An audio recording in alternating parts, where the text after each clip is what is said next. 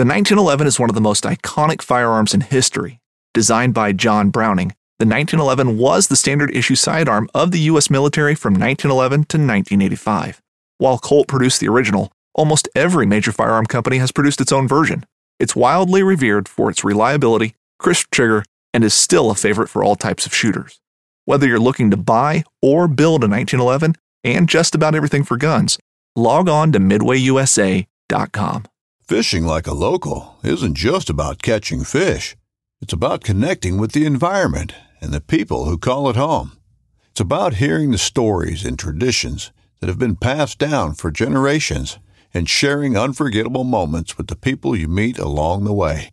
Fishing like a local is having an experience that stays with you forever. And with Fishing Booker, you can experience it too, no matter where you are. Discover your next adventure on Fishing Booker. Shut up and sit down. All right, everybody, we're back with another episode of the Bowhunter Chronicles podcast. Man, it seems like forever. Our first podcast of 2020. So, we're back from ATA. Recorded a couple great episodes there, and got to see some real cool products. We'll do a kind of a wrap-up video on that here coming up pretty soon. This episode, Jason Samkowiak is a Michigan guy known, all over the country. Great hunter, hunts everywhere, traditional hunter, and we just want to reach out to him and kind of talk a little bit about, how he breaks down these different states. He hunts Kansas, Missouri, Michigan, Georgia, hunts all over. And just wanted to talk to him. He's traditional hunter, hunting from a tree stand. So he's getting it done pretty much everywhere. Gear oriented guy. Got a system down, and he's got a bow hunting class out there. You guys should probably check out if that's something, if that's a way that you want to learn. I just wanted to talk to him. Great guy. He's got some really good information out there, and real fun episode. We're back. Happy to be putting out podcasts again, man. 2020 has been kicking our butt. It's been absolutely awful between, we started off with the holidays and then sickness and then some deaths in the family and just, all sorts of things that are, just really kicking our butts. So we're happy to get up and get rolling, and we're going to get back on our regular schedule. Chris McRae out of Virginia, I believe, won our quarterly giveaway for our Patreon. So we won that full-on saddle kit, and that's going to be in the mail here really shortly. We actually talked to Trophyline while we were at the ATA show. So I talked to Sean and passed along all that information, and then I'll get that out to you, Chris, here. And thanks to all our new Patreons, Ian Volkoff, Eric Redder, Tim Jackson, from a few Michigan guys, and I know Eric's not from around here, maybe Indiana, I'm not sure. Sorry, Eric, if I didn't get that right, but there's a boatload of them. I don't have the list in front of me. I'm kind of doing this haphazard. But, our Patreons, we do a quarterly giveaway to give back to the people that support the show. Patreon is a small donation to the show. It comes auto-drafted every month. And, those guys and gals who support the show, we want to do everything that we can to give back. So when we were at, for example, while we were at the ATA show, we got some swag bags from the Badlands Film Festival. We got a bunch of hats and shirts and some other goodies that we're going to divvy up amongst the Patreons and send those out. And then we give away, bigger things quarterly. And real quick, Tioga Rise Coffee. We had Brett on the show a while back, and it's great country for the coffee for the back country, instant coffee that doesn't taste like instant coffee. You can use it hot or cold. Our tickets for ATA got messed up, and Frank wasn't going to be able to get in. So we made some phone calls, called around anybody that we knew, and weren't able to get a ticket until last minute. We contacted Brett, and Brett said, yeah, no problem, give me a minute. And we got there. There was one waiting at the desk for him. So, just like the Patreons, we want to give back to those people that help out the show and those people that support us. So if you're into backpacking, elk hunting, if you're going out, where you need that pick-me-up, even for the tree stand, it's hot or cold, check out Tioga Rise Coffee. It really is a good product. And if you just want some samples, reach out to Brett. He will get some to you. But like I say, I can't say enough about, how he helped us out. So this isn't, a shameless plug that Brett's, Tioga Rise is the best coffee because they're giving us money or doing anything like that. Great company, great people behind it. And we just really do appreciate that, just like we appreciate the Patreons. And, so if you are interested in Patreon and you want to help out the show, you're interested in, the giveaways, kind of the stuff that we do. We recorded 2 live podcasts while we were at ATA, and we had our Facebook Live going for our Patreon, so they kind of got to pop in and out there. We did some, product reviews and things like that for the Patreons while we were there. So there is some additional benefit to that as well. That's pretty much all I've got for today. Enjoy this episode, and we've got some great ones coming up. Thanks for listening.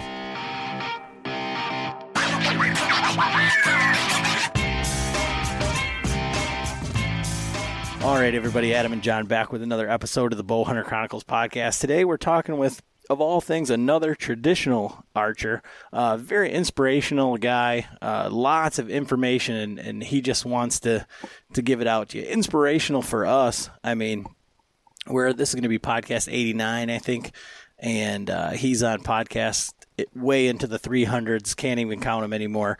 Jason Samkowiak with Traditional Bow Hunting and Wilderness podcast. He's got a lot of different stuff going on YouTube, all different stuff, and real excited to talk to him. Been talking to him for a while here, and finally just decided to start recording. So how are you doing tonight, Jason? I'm doing great. How are you guys doing? Doing good. Are you still hunting at all? You're a Michigan guy, but you do a lot of traveling, so...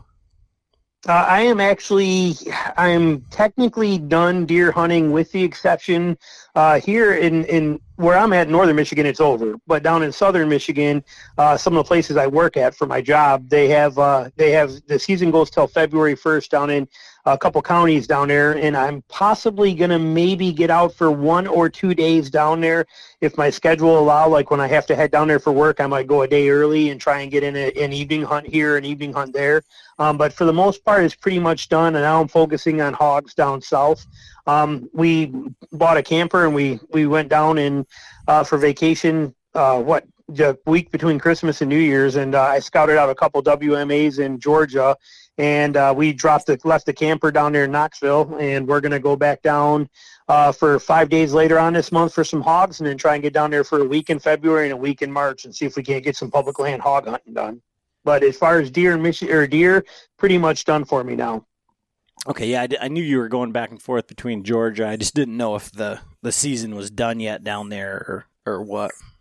I think their deer season is ends somewhere here mid-January as well too, or something like that. But I don't know. I've never hunted deer down there. I've actually only hunted down there twice. I went down there 2 times for hogs last year, exploratory. I went down there for a 2-day trip, and then I went in the mountains, and then I went for a 3-day trip down in the swamps, and I fell in love with both of them. And I had a wild hog on that first trip up in the mountains. The last night I was there, I found really good sign, and I kind of had it pinned down to where they were bedding at in this real thick stuff in this drainage, and I set up on where they would come out of that, where the wind would be good. And I had a pretty good sized hog come into within 4 yards of me, but he faced me the whole time. I was on my knees. I couldn't do nothing. And so that hooked me. I've killed a lot of hogs. I think I've killed 12 or 14 hogs, but honestly, they've all been like preservation hogs, like where you went on a boar hunt someplace, like in Tennessee and things like that. So this is my first attempt at free range wild hogs, and I'm having a ball with it. Yeah, that's something I know John's been wanting to do for quite some time. Yeah. Yeah, well, you guys being Michigan guys like I am, January, February, and March here are pretty miserable times. And to be able to leave here in January and go down there where it's 65 or 70 degrees and you get to hike the woods out there and walk in swamps and stuff like that, and the snakes are pretty much gone, the gators are gone, there's not much to worry about there. Poison ivy is about the only thing. It's everywhere. But other than that, you're pretty safe to, explore and roam and do whatever you want to, and it's pretty beautiful, and you're hunting hogs. Yeah, sounds good. So with you being a Michigan guy, we generally enter into these things saying, how did you what was your upbringing hunting, and kind of how was it evolved over the years, and then what's your hunting style today? Well, I actually come from a non-hunting family. Nobody in my family ever hunted. I do remember when I was a little kid, my dad actually went out and he bought a .22 rifle. He took us out in the woods. We walked on a couple 2-tracks and some power lines a couple of times, but we knew nothing. We weren't even old enough to touch a gun. But and then my parents got divorced, and then one of my mom's boyfriend said that in order to be a man, I should learn how to hunt. So he took me to a bear stand, and he put me in a bear stand and gave me a double-barrel 10 gauge at age 12 and left me sit there, and they forgot about me until way after dark and came back and got me, and that kind of freaked me out a little bit. And then I got my first bow later that year at 12 from that same boyfriend of my mom's, and so I had the bow and I shot it a little bit. I did walks and 2-tracks and stuff like that. I think I shot an arrow at deer one time that next year when I was 13. I think those deer were, I don't know, maybe about 130 yards. I think my arrow went about 40 yards and hit the dirt, but and that was about it. And then really nothing else to it. And then when I moved down to the Detroit area from northern Michigan my senior year of high school, and when I did, I kind of missed it, because even though I wasn't into much hunting, I was always into all the power sports: boats, snowmobiles, motorcycles, ATVs, skiing, everything that you would do up north. And so I really missed it. So hunting was kind of a way to get back up here. So while I was living down there, I joined a shotgun league, a skeet league, and I was shooting at, and at the same place there was guys shooting bows. And I was like, man, you don't have to buy bullets for that. You don't have to buy clays. I can just buy one set of arrows and keep shooting all the time. And so I bought a bow, and then I got good with it, and I decided I would hunt. So I was 19 years old, and on the third day of the season, the first time I could hunt, I went out and I found a whole bunch of deer tracks where they crossed the old motorcycle trail, and I sat down on there, and then it was a suicidal deer. Because that morning I sat there that night, and I heard deer snorting at me. I went back to the same spot the next morning. I sat down next to a poplar tree, and I had my back to it. I heard, deer coming through the woods, hoofs crunching leaves. And when they came up, they were about 12 yards behind me. It was 3 does, and they stopped directly behind me downwind. I looked over my shoulder, and I saw them standing there. Well, my bow was laying on the ground next to me in the leaves. I basically rolled around onto my knees, stood up off the ground completely, bent down, picked my bow up, stood up, pointed it into the sky to draw it, lined up that pin on her, and shot. And she stood there the whole time waiting for me. And I didn't even know how to field dress it, so I had to flag some guy down on the road, and he came over and showed me what to do with it. And then that was it. I was hooked ever since. And then so it's all been a self-taught learning curve. Nobody showed me any part of anything on anything of it. It's just all research. And we didn't have the internet then, so it was a lot of magazines and books. And I got so many books from so many great people that, that not only they teach you how to hunt, they instilled the ethics aspect and the stuff like that. And there's a lot of that that's not available or heavily talked about today, a lot of the internet stuff. But if you go back to the books and the things of that, they really taught you to respect it and to learn from the woods, to become a student of it and let it teach you what you need to know rather than giving you foolproof tactics. And that's kind of what took it to it. And then so I got into it, and I stayed hunting forever. And then when we had kids, when me and my wife got married and then we had kids, we decided we wanted to raise them the same way. So I quit my engineering job. I actually was already into it for about a year of doing photography as a side job. And within that year of having kids, we decided, I said, you know what, I can make this full time. It'll be hard, but I can do it. And we could move up north. And so we did. We bought a house up north. We moved into it. And that was, 19 years ago. And now I travel back and forth to Detroit area all the time. So my work is all still down there. So I go down there on the weekends and shoot weddings and things like that. And it allowed us to come up here and raise the kids in an environment we wanted to and teach them how to do all this stuff. And it gave me the opportunity to spend a lot of time in the woods. Since I work from home and I only have to be a certain place on like a Friday and a Saturday and Thursdays for meetings, that gives me Sunday, Monday, Tuesday, Wednesday, and often more time. But I get those times to be able to hunt quite a bit. And so starting off the way that you did, and having to learn as you went, how do you think that with other people that you've run into and hunters, like, you kind of got a little bit of my backstory and John's and things like that, when we were talking here, but how do you think the self-taught hunter aspect of it, do you think that it made you a better hunter because you didn't have any bad habits and you had to seek out the information where it wasn't easy to come by? I mean, you look at guys we had talked about before the podcast, like Dan Infall. That's the same thing where he said, nobody really hunted and he just went out and figured it out on his own. My father-in-law the same way. He'd say, well, I just went out and, found some tracks and set on there. How do you think that was, how do you think that shaped you as a hunter? So basically, in a nutshell, what you're getting at is, what do you think is the differences between a self-taught hunter and somebody who's had somebody show them the ropes? Well, to a degree, I mean, there's lots of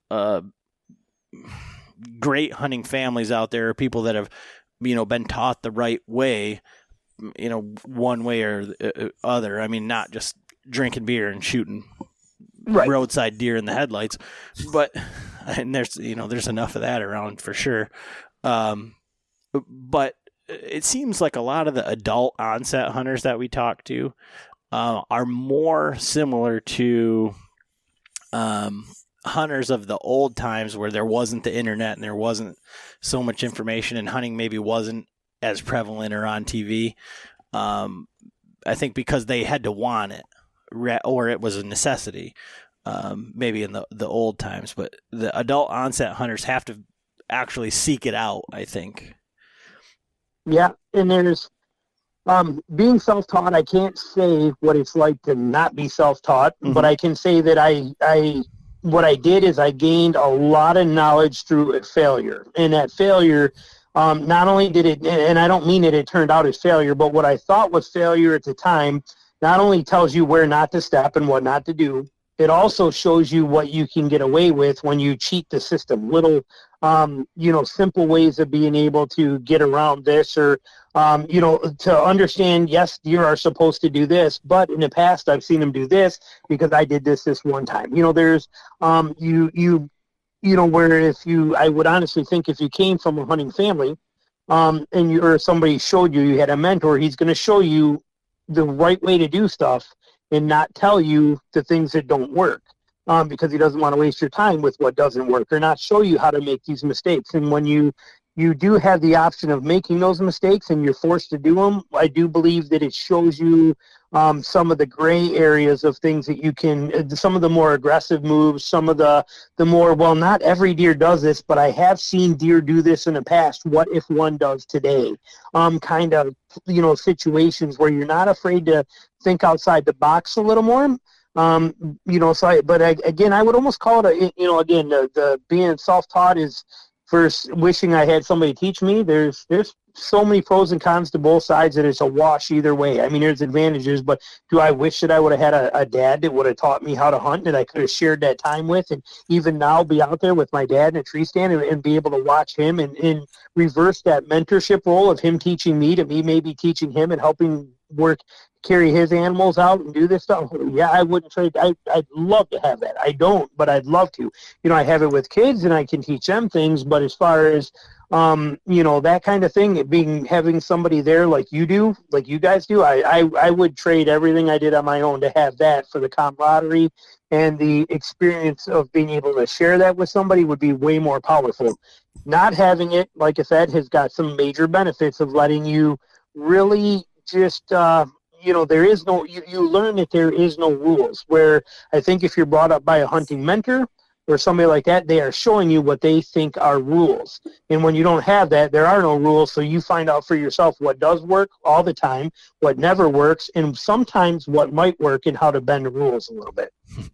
It's funny that you say that. I was just having a conversation with my brother about that. He says, well, I can only hunt this day and I can only hunt this spot because of the time, and the wind is going to be, this. What do you think? And I said, those deer, they're going from here to there. They're going to move.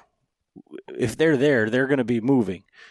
Everybody says play the wind, but the deer are moving there. You need to play the wind because the wind's going to be blowing your wind towards the deer.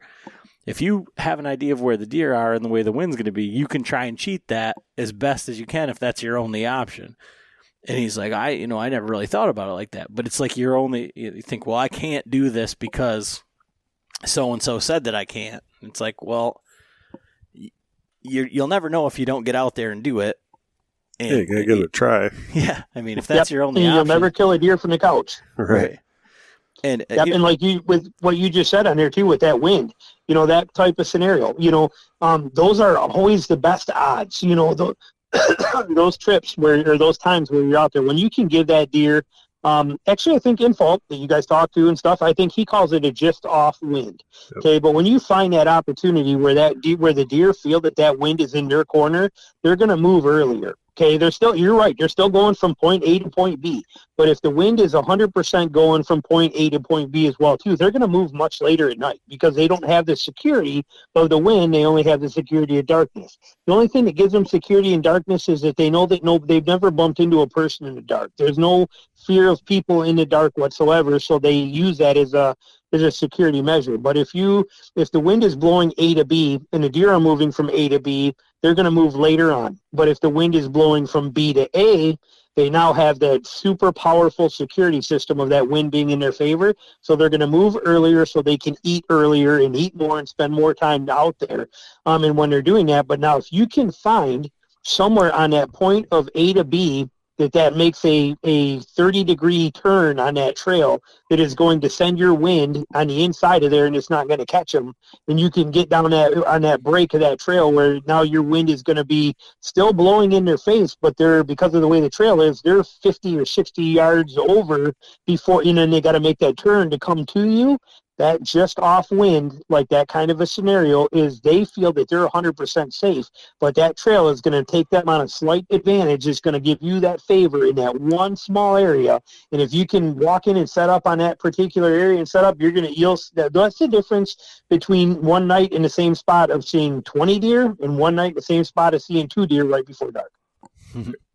Yeah. And I think if you spent, and that's what's so hard, is there's so many guys out there that haven't spent a ton of time in the woods, or they've only hunted. I mean, I'm 100% guilty of this. Like I said, before I got into all of this mobile hunting and climbers and all of that, I mean, the property that I grew up on had 10 stands on it. And so you just went to your stand.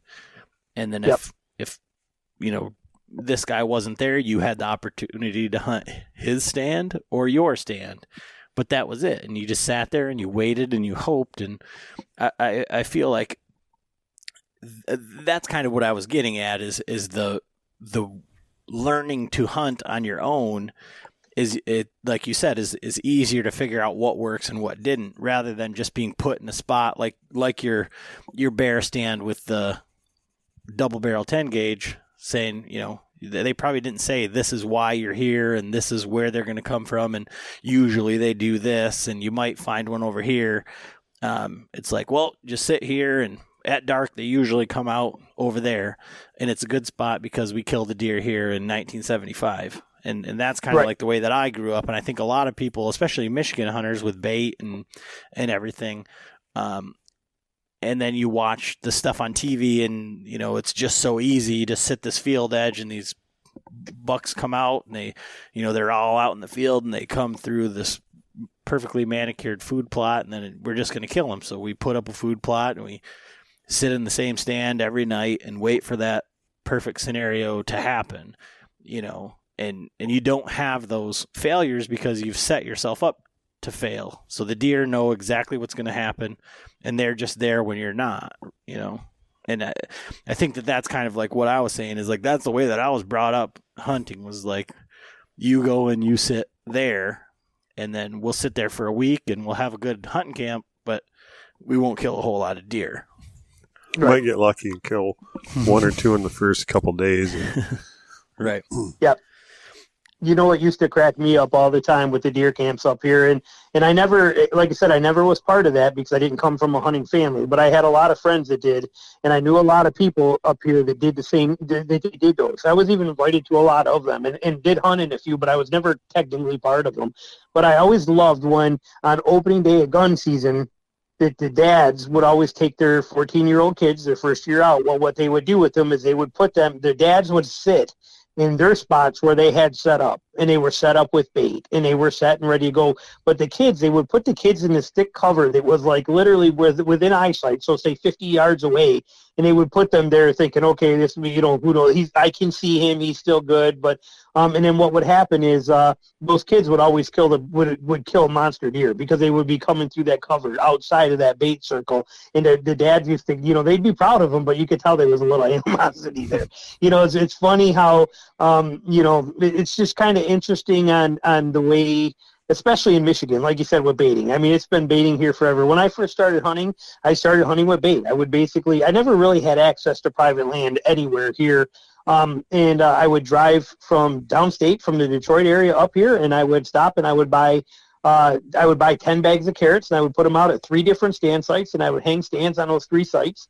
I would hunt them Friday night, even though I just put carrots out there for some reason. It was pointless. I mean, I just put them there, but I would sit there.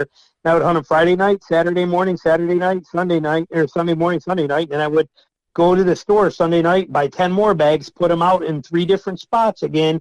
And then I would come back up the next week. And then, whichever ones were hit is where I would start hanging stands at and hunting.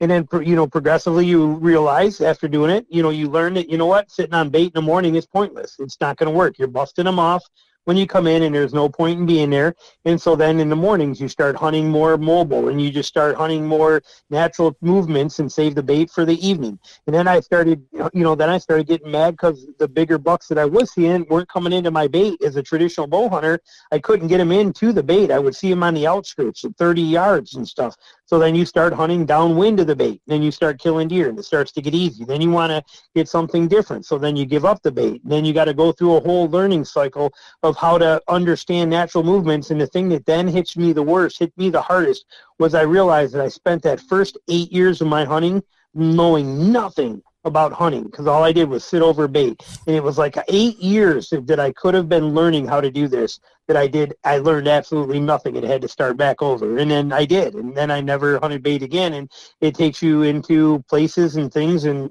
learning tactics and failures and everything that you do, and it takes you to a level that you've never been at before, where you're seeing deer every single hour of the day, anytime, anywhere you want. You know what they're doing. It's a heck of a transition zone. Well, let's go back just a second on that, because I mean, that is great, and I think that there was actually probably a lot of learning. You just outlined a ton of learning when you said you didn't learn anything, but during that whole 8 years when you were hunting, and you were hunting as a traditional bow hunter, when did you start with a traditional bow, and what's kept you on that path? And it does really seem like, for most traditional bow hunters, like once you switch to traditional and you get a harvest and you kill a deer and or whatever, then it's like you're never going back. But when did you make that transition, and how has it continued on? Well, mine was, I told you about that first deer I killed. That was with my first real bow, other than that one I got when I was 12. That was some dart and something, I don't remember what. But when I was at that shotgun skeet range and I saw those guys shooting those bows, I went to Gibraltar Trade Center for a gun and knife show there, and they had a compound bow, and it was a Golden Eagle. Had the overdraw systems on it, where you were shooting like short little arrows. And I didn't even have the money to buy it, so I had to call my mom. I was 19, and I had to call my mom, and she forwarded over her credit card information to the guy so I could buy that bow. And I got that bow, and that was in September. And on October 3rd, I killed my first deer with it. And then I sold it. And as soon as I killed that deer, I was like, "Well, this is easy. Holy cow, this is my first time out here." I mean, I sat last night, this morning. This is pretty easy. And I said, you know what, now I killed a deer. I got to be more professional about this here. So I sold that Golden Eagle bow, and I bought a Browning Ballistic Mirage, which was the fastest bow at the time. And I bought it, and it fell apart. I had to, in a span of like a month and a half, the limbs, I had 2 cracked limbs on there that came apart, and they fixed them very quickly for warranty. First time it happened, they just gave me a brand new bow. Second time it happened, I didn't realize till I was already done with it, but I couldn't keep a group with that bow to save my life, and everything was vibrating loose. My sight pins would come off. I never even hunted during the whole rest of October or all of November because that bow had given me so many problems. And finally I said, you know what? I was in a Gander Mountain, and I walked into a Gander Mountain, and I saw recurves hanging on the wall, and I said, hey, can I try one of those? It was right-handed. I'm left-handed. Actually, I take that back. It was right-handed, and I shot a compound right-handed, but I am left-handed, left-eye dominant. But I golf right-handed. I swing a bat right-handed. So I shot a compound right-handed. Well, I picked up that bow, and I shot it into that recurve in their test range, and I fell in love with it. It was a Martin Mamba recurve, and I loved it a lot. And this was, like I said, this is literally, this is 6 weeks after I killed that first deer. And I told him, and the guy behind the counter said he did my eye test on there because I told him I'm left-handed, but I shoot right-handed. And he said I'm left-eye dominant. If I'm going to shoot traditional, I'm going to want to get a left-handed bow. I said, you know what, I'm going to do this anyway. So I ordered one. I special ordered it. It showed up a week later. Came right to the store, and I went and picked it up. And then that was it. I took it to the range, and I shot it till my arm fell off. And I did the next thing for 3 days again. And I thought, you know what, at 10 yards, I'm wicked deadly with this thing. I'm going hunting with it. And I managed to make it up and hunt for the last 2 days of the season. And I did miss. I missed one doe that very last day of the season that year with it, shot just under it. But it was the most powerful thing I'd ever experienced, and that set the stone. And then from there, I bought a few more bows, and I shot every 3D tournament. I won a lot of awards for them and plaques, and I worked real hard that year. And then it took me 3 years. I shot over the back of 12 deer from tree stands over the next 3 years before I finally connected on one with a traditional bow. And that was in 97 was when I killed my first deer with a recurve, and that was with a Brackenberry recurve, and that was it. And that just, like that, set the stone. And I just, I love the fact that there's nothing that can go wrong with it, especially like a longbow like I'm using. There is no twisted limbs. There is no failures. There is nothing that goes wrong. No sight pins to get loose. No release to lose. There's just it is nothing that can go wrong. I don't have to hold it level. I can be on my belly in the middle of a field and then have deer walk by, which I did one time in Port Huron State Game Area. It was pretty awesome. But I had deer that were feeding in this field all the time out there in this public land field. I went out there earlier in the day, and I laid down by this little 2-foot tall rock, and I laid flat on my stomach, and I waited, and sure enough, those deer came out. And all I had to do was just flex my stomach muscles to lift my chest off the ground far enough to draw a bit to anchor, and I ended up killing one of those does. It's what you could do with it. It was kind of for me, the ultimate hunting weapon. And but it also, traditional archery leads you down a path of, like you were saying, John, where you want to make all your own stuff. You want to tinker with this stuff on your own, build your own strings, make your own arrows, make things your way. That draws you in. There's the romance behind it. Fred Bear, Howard Hill, guys, and even the people here that you learn, like you learn from and what their accomplishments are, and there's that whole romance behind it that draws you in. And then on top of that, the other thing that really is a big draw for everybody is you can never beat it. Okay, you can never be as good as you're going to get. There is no point where you hit where you can 30 yards or even 20 yards where you can be touching feathers every single time you shoot. There is just no way to outshoot it or to be better than it can be. You cannot hit a ceiling on there. You don't get to be that good. And then when you're in the woods hunting with it, it's a whole nother level because your game is so tight. You know, for us as a traditional guy, I mean, your hunt is over before we even think about taking the bow off the rack, you know, off the hook. It doesn't, you know, everything is so tight and so close and so intimate that there's a real draw to that. So it's a major power, you know, to it. Is it ups and downs? Yeah. I'm not going to lie. Every single bow that I own, except for this last one, and that's because I've only used it for one season, but every other bow I've owned, I've flung it out of trees 3 or 4 times, you know. So I mean, it can be a love-hate relationship. You know, I mean, I have missed more big deer than most people could ever dream about, and I'm not kidding. You know, it's because there's no sight pin. It's all 100% mental. There is no sight pin. There's no release. There's no let off. There's no wall. There's no any of that stuff. It's all 100% mental. And when you put that into the game and then you start throwing in buck fever or all these other things that come into play, it's mental overload. And, you know, I watched some of the best people in the world miss by 10, 12 feet on an 8-yard shot. You know, it happens.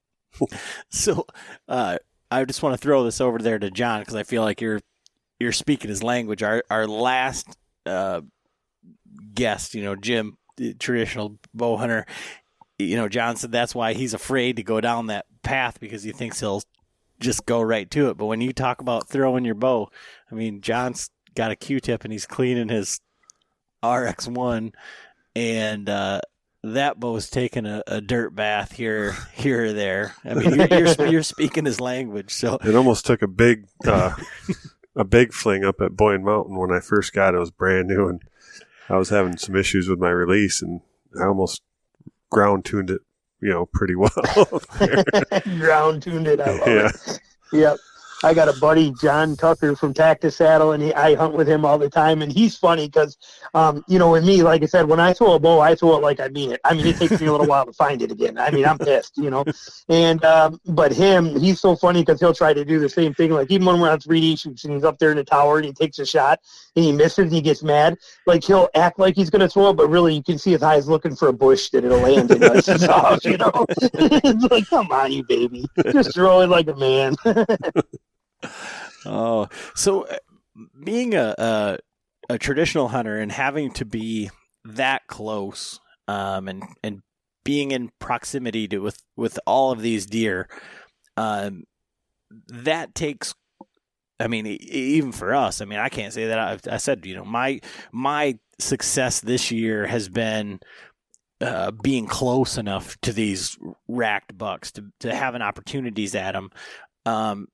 And that's something that I wanted to talk to you about is, you know, you have a course on, you know, for bow hunting and getting better and everything like that. We can talk about that a little bit later, but as far as like getting in and figuring out these properties and having learned after hunting from bait, which, you know, for most of our listeners, I think kind of started out that way or, you know, kind of trying to every gimmick under the sun to try and make it easier. If I buy this, it'll make it better. If I put bait out, it'll make it better. If I do this, it'll make it better. You know, how do you approach a hunt? Because you hunt Missouri, Kansas, Georgia, you know, Michigan.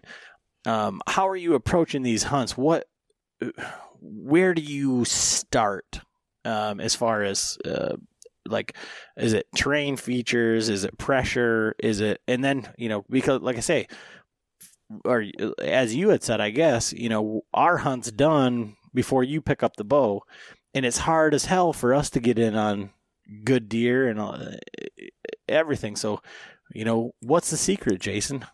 What's the magic? Well, it is definitely systematic to get it rolling, you know, to get into there. But, you know, one thing that us traditional guys, we get laughed at by anybody that's a compound guy or crossbow guy that hunts with a traditional bow hunter knows exactly what I'm talking about. But a traditional bow hunter, when he picks the spot he wants to go, and he's like, oh, right here, look I got this intersection, that rub, this scrape, this is where I need to be at. A modern hunter will then be up a tree 5 minutes later, ready to go, settled in. A traditional bow hunter will sit there for 40 minutes staring at the trees, going, this tree or that tree, maybe that tree, nope, this tree. wait, should I get in this tree? And they'll stand there for 40 minutes trying to decide what tree in a 5-yard area that they have to go in. And that is crucial because, again, if we're off by 5 yards, we may not get that shot. I mean, I've had over 100 bucks this year that were inside of 30 yards between all my hunting, over 100 of them, and I only took 2 of them home because of that distance, because of not being off by 5 yards, so that's a pretty important thing for us. And it's so you're right. It is, trying to, and it's not just traditional hunters, even if it's a compound shooter that's having a bad day, and he doesn't trust his shooting and he's like, okay, I'm going to keep it under 20 yards because I'm not feeling confident at 30. He's going to have the same kind of thing, same kind of things to go after. But it's really critical that you get right into that spot. And you, as a traditional bow hunter, you learn that early on that, you don't get any points for a deer that walks by you at 30 yards because most of us are trying to be, most people under 25, me under 20. I don't like shooting further than 20. I can count on one hand how many deer I've killed past 20, and it's been like 22, 23, that kind of thing. And I'm much happier at 12 and 8 and 9. So for us to be able to set up like that, it takes a lot more to it. But it all starts in the beginning. There's two methods. One is your home state, okay? That's one. And the other one is the out of state. Now, at your home state where you can scout it, that's good to do. But in today's society, the old methods of where you just basically park the truck and hike and learn and read topo maps and stuff like that out there and try to learn it and put, burn shoe leather, those days are gone. We have too much technology available to us. So even at home, your scouting starts with cyber scouting. If you're on public land or even on private land, but on private, you're going to learn it real fast, but it'll also show you what's going on your neighboring properties. You can even see the deer trails on this stuff, on Google Earth and stuff like that. So you start with cyber scouting the area. You find, and I am 100% a terrain feature hunter. That is the mandatory thing for me. I don't hunt deer. I hunt terrain and I hunt the wind and let the deer be there. Because we have to. Again, as a traditional bow hunter, I can't take a funnel that's 100 yards wide, set up in the middle of it, and shoot 50 yards on either side. I don't have that luxury. I need to narrow that 100 yards down to a 40 yard, where I can have 20 on one side, 20 on the other, that kind of a thing. So it gets very hard to do that in certain things. So the terrain features, and when I say terrain features, I mean a blow down tree. That's a terrain feature to me. I may not see that on Google Earth. Sometimes I do, but if I get into a 100-yard funnel and I'm set up, I want to get in there, I'm paying attention and even using my binoculars and scanning and, oh, look, there's a down tree top right there. If there's a tree connected to that, by the way it is, that's going to cut off 20 yards or 15 yards of that. That's going to narrow that for me. And you start looking for all these things that are going to make those deer come by you at 20 yards.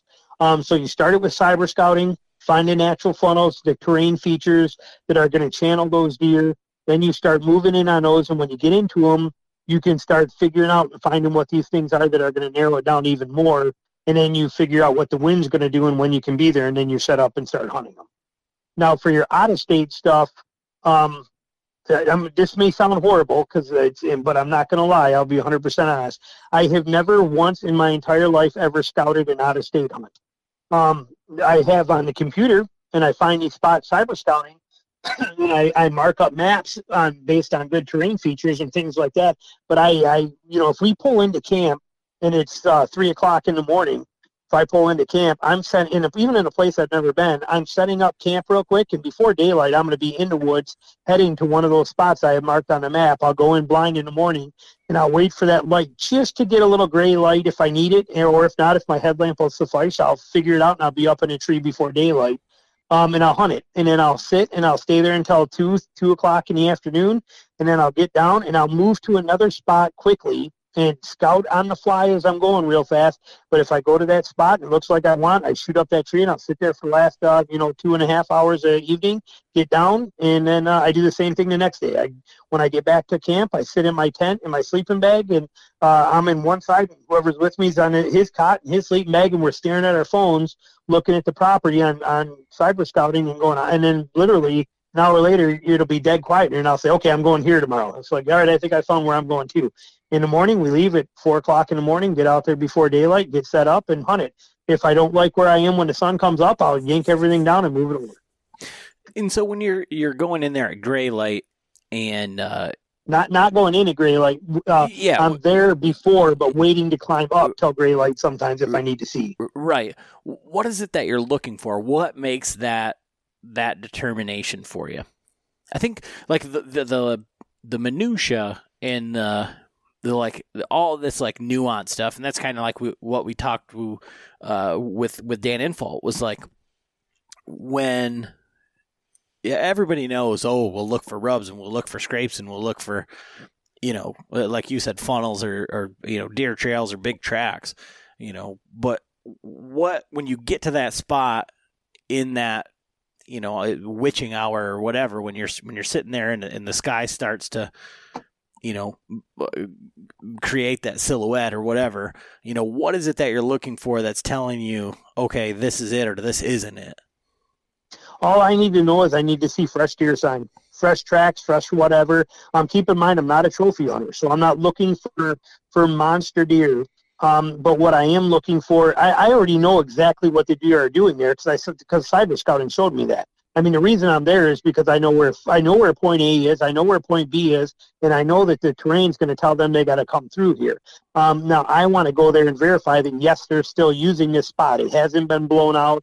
Somebody didn't come in here and hunt it and ruin it. If I have fresh sign there, fresh deer tracks, some good trails and that kind of stuff, which I can usually see by my headlamp, I'm good to go. Usually the only reason I'm waiting till gray light is because it's so thick that I can't distinguish from the ground. I cannot pick shooting lanes because your light reflects off of the little branches, and I can't actually see good enough to pick out where I could get the best shooting from, and I do not want to walk on any of this sign and screw it up if I have to move over. Now, once that sky just starts to go to a dark blue instead of being a black, those trees silhouette enough that you can actually see, and I can see that good enough to go, oh, right there that tree is going to give me the best one, and then I'm not afraid to walk over there. But I mean, I'll get in there and stand there again, half hour, 40 minutes before daylight, and if I could get in based on what my headlamp will let me see, I do. Or if I'm really want to get up, then I'll climb to shooting lanes is what I call it, climb to shooting. But I'll start climbing that tree, and as I'm climbing, I'm using my headlamp full power, 800 lumens, and I am looking for shooting lanes as I'm climbing. And sometimes I go too high, and it's like, no, I got to back down a stick because I need to be where I can shoot, and I end up 8 feet in a tree. But it is what it is. That you got to do whatever you got to do to get that shooting, because you've never been there before, and it's not like you can be making much noise, So, but it's as long as there's fresh sign there, I'm happy because I already know it. Now, fresh sign for me, mainly deer tracks and trails and fresh sign on the trails. Rubs and scrapes, I honestly don't care because of the fact that I've never killed a deer that was ever making a rub, and I never killed a deer standing on a scrape. I've seen them do it before, but I've never killed one there. And I have hunted scrapes quite a bit in my early days, and I never had one come to a scrape during that time. So I don't care about that. All that is reinforcement that there's bucks that are used in the area, and I do like to know that. But as far as I'm hunting the terrain features, so whether it's a doe or buck, it doesn't matter. They need to come through this area in order to get from A to B. And so when you're talking about terrain features, what are you gravitating towards, whether it's as a traditional hunter or just in general for deer movement? Oh, they're so microscopic. It's, that's my strong point. That's my ace in the hole is, again, you can take a 100-yard funnel. You can take a hillside that's got a huge, private land field. Even on state land, some of them are like this, where it's a hillside that's all heavily wooded. And then you got a private land field that's open pasture on top, so they're not going to go there. You got a river down below, so they're going to be somewhere between the river and that hillside. Let's say that it's 400 yards from top to bottom. And deer can be anywhere on there. Well, learning how to understand and identify a bench on a topo map is a gold mine. Learning how to understand that there might be a bench here, and then or walking it somewhere that walking that in and coming in by the river or coming in up on the top edge of that private property till you get to an area you think's good and dropping into it. But then so that you can find like that bench or that something. I'm a huge fan of micro transition lines. These are when a tree falls in the woods, it creates a spot for wind to then come through. then as that wind comes through, that wind hits another tree that's not used to getting that much wind, and it will eventually topple that tree over too. It's almost kind of like a domino effect that happens because you create these wind tunnels and they start knocking trees over. Well, when those trees fall, light now hits the ground in those areas, and they bring up a lot of underbrush. That underbrush may be 10 yards wide, a strip through there, and it may not go the whole way. And then maybe it goes for 40 yards, and then after 40 yards, it ends up moving up the hill 30 yards, and it happened over there where another tree went down, 20 years ago or 10 years ago, and it creates that same exact effect. But there are these micro transitions of thicker stuff along the routes here, and those bucks will use that stuff. They know where it is, and they use it to their advantage. And finding that kind of stuff, being able to identify where that is and know that, yes, you got 4 good trails out here, and these are probably does and immature deer, but this edge right here, this little strip right here, if there's a bigger buck coming through here, he will use this cover. And then understanding where that, those are what I call those micro transitions and micro funnels. So you take a 400-yard wide funnel, you just narrowed it down to 10 yards, that kind of thing. And that's one of the things where I love what we get to do here on this podcast, because like I was telling you before we started, it's like I only talk to people that I want to talk to. It's not for the podcast so much as it is for the listener, and I put myself as a listener because I'm just facilitating this, but it's very self-serving. But I can think back on times where exactly what you outlined, and I kind of laugh there because there's a spot where John hunts that's exactly what you just outlined, except for it's a creek. It's not a river, but there's farm fields up top, and it's maybe 400 yards of woods. And then there's another spot, we've got a cabin up in Baldwin where I scouted this spot with Frank, and I found these down trees, and there's a spot where the bucks are right down in the middle of it, and I can picture it in my head, exactly the route that they're using, and it's because of those down trees. But it doesn't ever kind of like we talked about with somebody actually teaching you or showing you or figuring out on your own. This year I didn't have a chance to go in and hunt there, but that's the spot that I want to hunt just to watch the movement. But you explaining it like that, and with a lot of these podcasts, is I listen to things and I think back to all the times where things have happened or why it's happened, and John raises his eyebrows anytime we hear the word bench, because this spot that we hunted in Ohio, there was this bench, and that's all we heard for 2 years about hunting there. The bench. So it's really Benches interesting. are amazing. Yeah, but it's a funneling. A deer is going to take. I hate when I hear people say a deer is going to take the path of least resistance. You know what? No, they're not. I promise you. Well, no, I take that back. When you're talking about bigger bucks, they don't take the path of least resistance. They take the path of least resistance that gives them security. That's the key. And when you use that to your knowledge, like I said, a funnel may be a funnel, but when you use all these little things, it will microscopically move that deer subconsciously. He doesn't even know he's doing it, but it's just his will to survive that will naturally channel him to these places. That's what separates, what it takes for a traditional bow hunter. Because again, we can't shoot. We don't. If that deer walks by us at 30 yards, all we do is just sit there and look at it through our binoculars and watch it and enjoy it. But we don't even pull a bow off the hook. It's just so interesting, like I said, because myself as much as a listener, I try to give the listener the best experience as far as learning.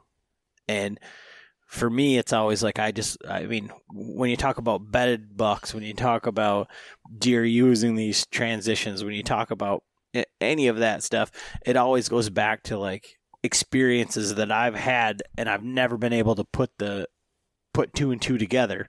But then when somebody says it or articulates it or uses that on a regular basis, it's oh, that's what's happening. That's what's happening. And so with those micro terrain features and that sort of stuff, are you able to see that sort of thing from Google Maps or Now I've heard you talk about using a GPS or having a GPS as a backup. Are you using any of the online tools like Onyx or anything like that? I don't use any of those. Now, I've heard great things about Onyx, and I was pretty excited about it, honestly, and this might have been user error, but, John's been using it. He used it all this year, and he was, the whole way down to Kansas, he was talking about how much he loved it. But I'm not going to lie, there were 2 times that I watched him pop out to a river in Kansas when I was canoeing. I'm like, dude, what are you doing there? He's like, trying to find my freaking boat. It's like, it's about 150 yards down to your right, man. And he was using it. So it's definitely not bad, but I guess you don't get like a breadcrumb trail in there, or maybe he didn't know how to use it. Where that's the thing I like about my GPS is it works everywhere. And I know these ones do with your phone too, so I'm not knocking them, but understand I have zero experience with them.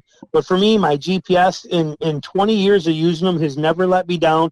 And it shows me my breadcrumb trail, which to me is vitally important for trailing deer and vitally important for me if I leave a stand up, like let's say I go in and blind in the afternoon, which I do all the time, and I go in and I set up in a spot. I'm not paying attention to where I am or what I'm doing. I know where my truck is. I know where I'm heading to. But then when I get up there in that stand and I hunt it, if I really like it, then when I leave, I don't want to set that area up. So then I can pull out my GPS, which has been on, but it shows me my exact trail where I walked, and I can walk that exact same route out so that I don't have multiple footsteps and multiple scents, and I'm not walking over different deer trails. I follow the same exact route that I came in. I go exactly out, and then when I come in the next morning, I put my feet in the same exact spots again. So there's only one specific trail to my second hunt there, where if you didn't do that, then you end up with 3 different trails. You're one in, you're one out, and you're one back in.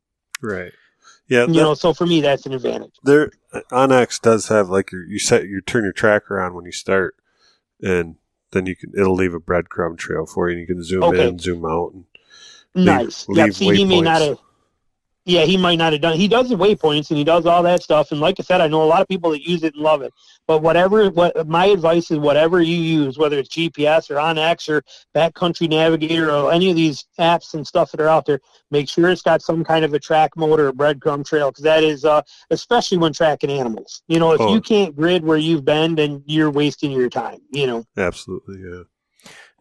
But are you able to see those like micro transitions, or are you just looking for the benches in that terrain feature, and then you're using I guess where you're talking about the down trees and the wind tunnels and things like that once you get in there? Yeah, it's a series of nesting dolls is how I usually refer to it on my podcast. But the first nesting doll is get online or on your maps, find what you can. It looks like a terrain feature. Then you open the next nesting doll is where you're zooming in closer and you're looking for any features that are there that are going to give you anything.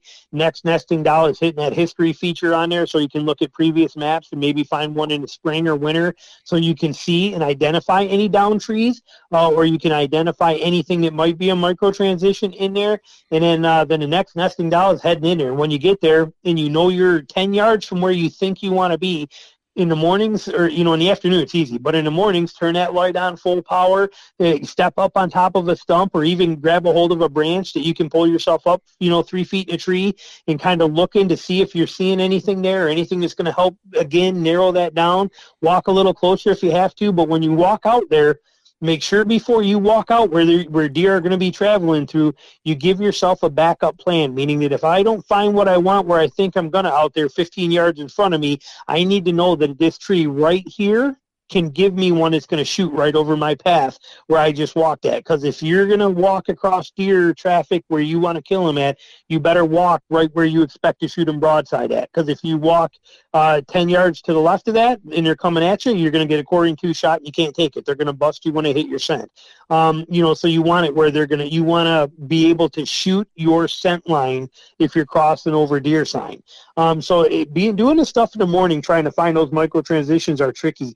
And a lot of times I'm hitting that funnel and I am edging that funnel, like I said, almost like a beagle peeking over top of, CRP fields, trying to see what's out there. You're poking your head as high as you can, and you're trying to look for something that gives you one more nesting doll.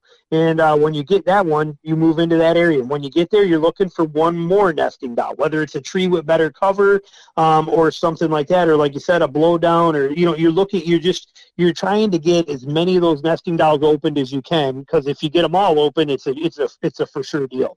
If you get 6 out of 10, that's acceptable. You get 8 out of 10, that's fantastic. You get 4 out of 10, you know what? It's daylight. Get up there anyway. Right. Now, I mean, especially with you being a traditional hunter, you got to get them in close.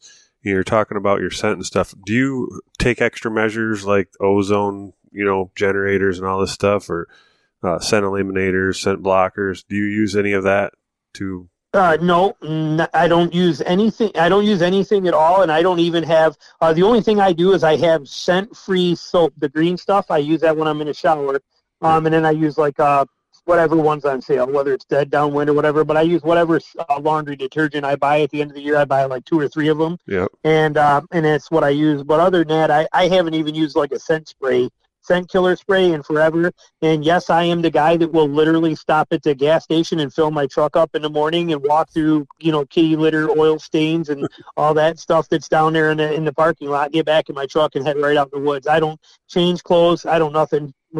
Actually, a lot of my hunts where I only get like an hour or hour and a half, which are often midday, which was going to surprise a lot of you guys. But, I can be in here working, and I got meetings in the morning and then meetings in the evening, and I can get out from 12 to 2. I have free, and I will literally, in my jeans that I'm wearing and my shoots and my the exact clothes I'm wearing, I will grab my pack and my bow and a flannel shirt just to throw on, and I will jump in my car, head out there with my stand, go shoot up in a tree, and I'll have about 45 minutes to hunt, and I'll kill a deer in that outfit, wearing exactly what I just wore to work. I'll drag that deer out, come back home, and make it to my meetings, That's awesome. Yeah.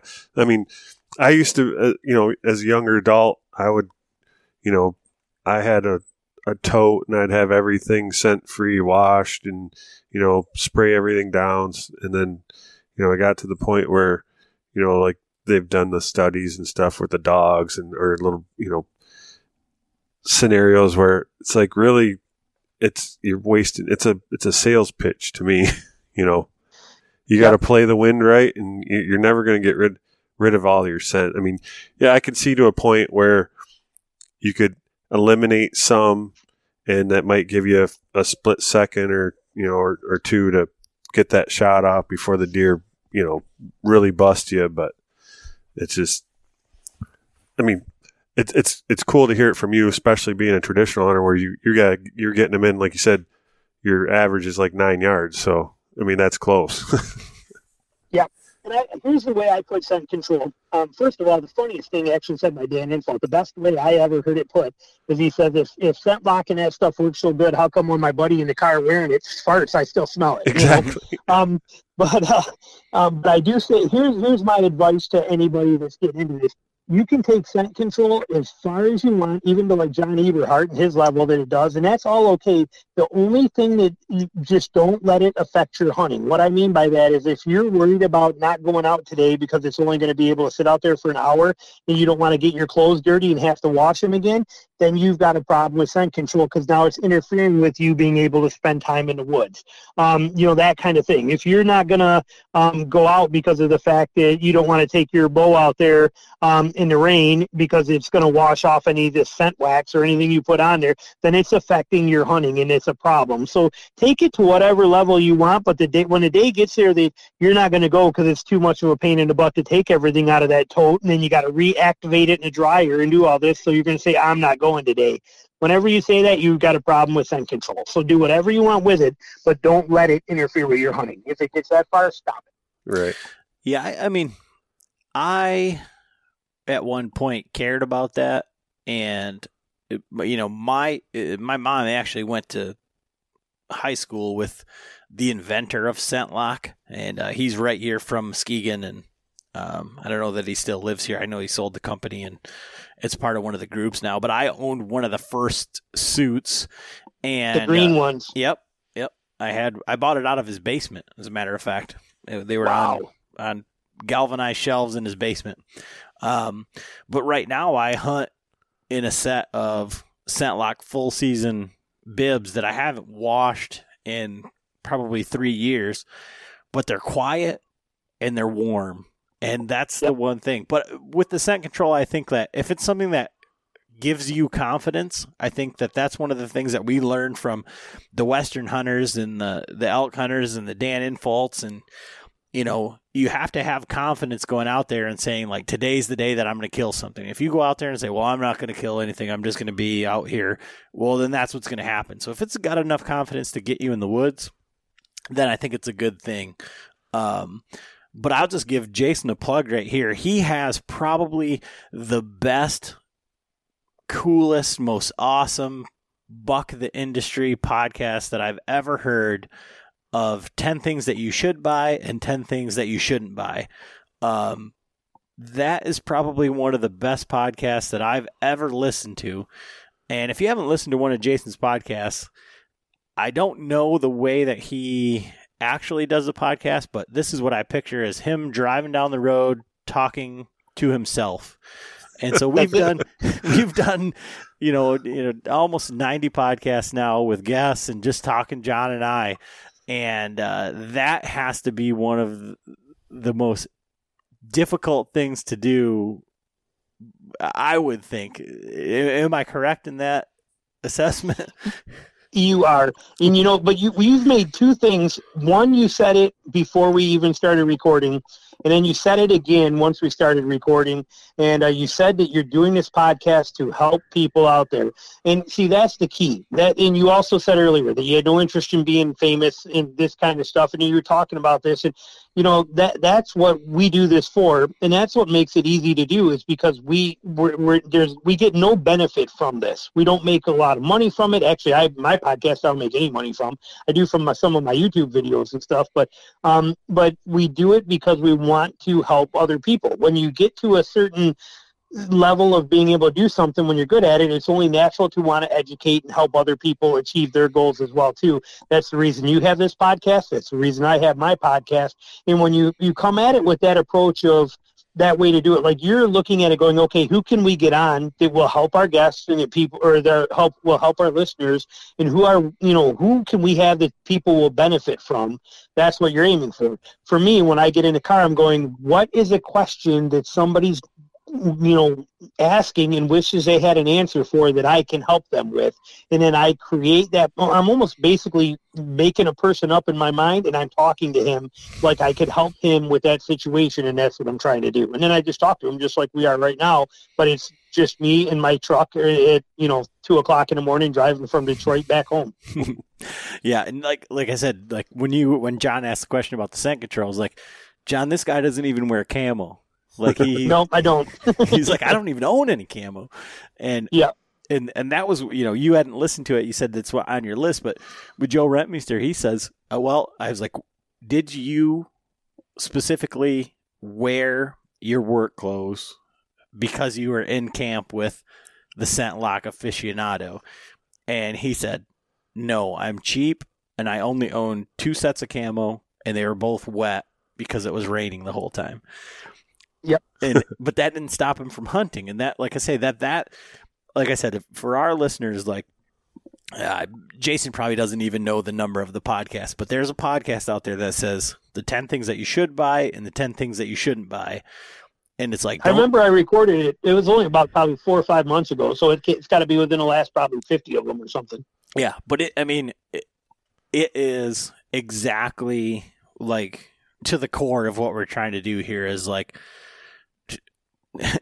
John's in a conundrum right now. He may find himself with a longbow or a recurve or something like that because John Dudley's just left Hoyt, and so he's going to have to switch his bow setup up. But no, to be honest with you, I had actually been texting back and forth with Pat, our buddy Pat over in Cedar Springs here back in early December. I was like, last year I shot the Matthews Verdicts at ATA, and it was like, man, and we mentioned it, the Verdicts and the Bowtech, and they both shot really good. I mean, And for the price comparison to the Hoyt, the carbon Hoyts, like, man, you know, and then especially this year, the RX4, I was just up at the pro shop today, and, you know, the list on that is $1,700. And it's like, how can you, you know, sitting there talking to one of the guys in the shop, it's like, man, how can you really justify a bow for $1,700? And then in next season, it won't even be worth half of that. I mean, pretty much they depreciate so fast. Where I'm like, I have a shotgun, a Benelli shotgun that I bought, you know, 15, 20 years ago, and it's pretty much still worth the same amount of money, if not more. But what you paid for it, yep. Yeah. But so that was, you know, I'm like, but anyway, I was talking to Pat, or I was texting him, and I'm like, man, if the VXR is as good as, if it's better than the Vertex, I might be retooling this year. And, you know, I'm like, I am a big John Dudley fan, huge John Dudley fan, and I shoot Hoyt.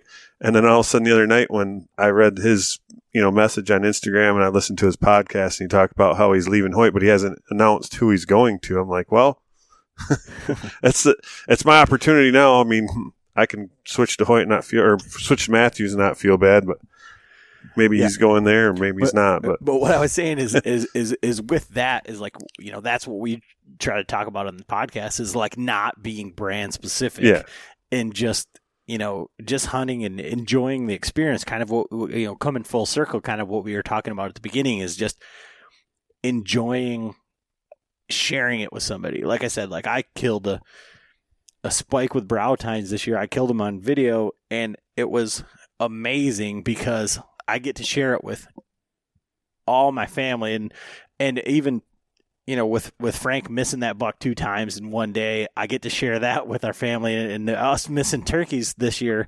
I mean, we had the most epic turkey season ever, as far as never having it work out perfectly. And with shotguns, we'd have killed every single one of these turkeys. Oh yeah. And we just screwed it up so bad. I mean, so my father-in-law, Frank, I looked it up. 1985, him and his buddy killed the state record turkey in 1985. And looking at the weights, the beards, everything, that turkey that he missed was top 10 in the state with a bow. And it was probably the state record turkey, just because it makes it a much better story. So he missed the state record turkey with a bow, and we got that on video. He missed a booner in Nebraska, and an outfitter on like their retirement, you know, hunt. And then he missed that one twice on video. And having it on video, both the turkey and this one, is just so much better. Not because to rub it in, but to say exactly what happened. Like, I can tell you 100 times, you can't believe what happened. But when you see it, you're like, oh my God, you're sitting right there going, just shoot him. Just shoot him. Knock another arrow. And man, it's just been so fun this season, you know? And you learn so much, and you gain so much from it, and even the failures and the misses, I mean, still, you did everything right, and you got to do it again. You know, all it means when you connect is that you got work to do, and you're going to get some food in your freezer, but everything else is the same. And then there's, you know, you also have so much of the fun stuff that happens when you're in the woods, too. And now some of that you catch on camera, probably some of it you don't, but, I mean, there's so many times that you just, you know, you just basically sit down in the dark and laugh at yourself because you did the dumbest thing you could ever imagine, you know. I was actually... 2 of them, I took my daughter out. We were scouting, and this was about probably 6 years ago. And we were scouting on public land, and we were driving through there, and I saw this big buck, you know, cross this power line, and I'm like going, oh, hey, let's get out and see where he went. I want to figure this out here, and go. So we started walking in there, and so we started following this deer, and we're following this sign, and I'm looking at everything, and I can't find the deer anymore, but I'm following. I know what he's doing, and the terrain's telling me, and I get there. And I'm like, this is where the spot is right here. And Bella goes, look, there's a tree stand right there. I'm like, what? I look up, I'm like, gosh darn it, somebody's in here. I'm like, but man, look, Bella, he is set up right. Look, he's got the right angle for this, and he's set at the right height. He's got the cover. That's a gorilla stand, too. That's the same kind of thing we do. And notice how he's left it. And I went, you know what? Hang on.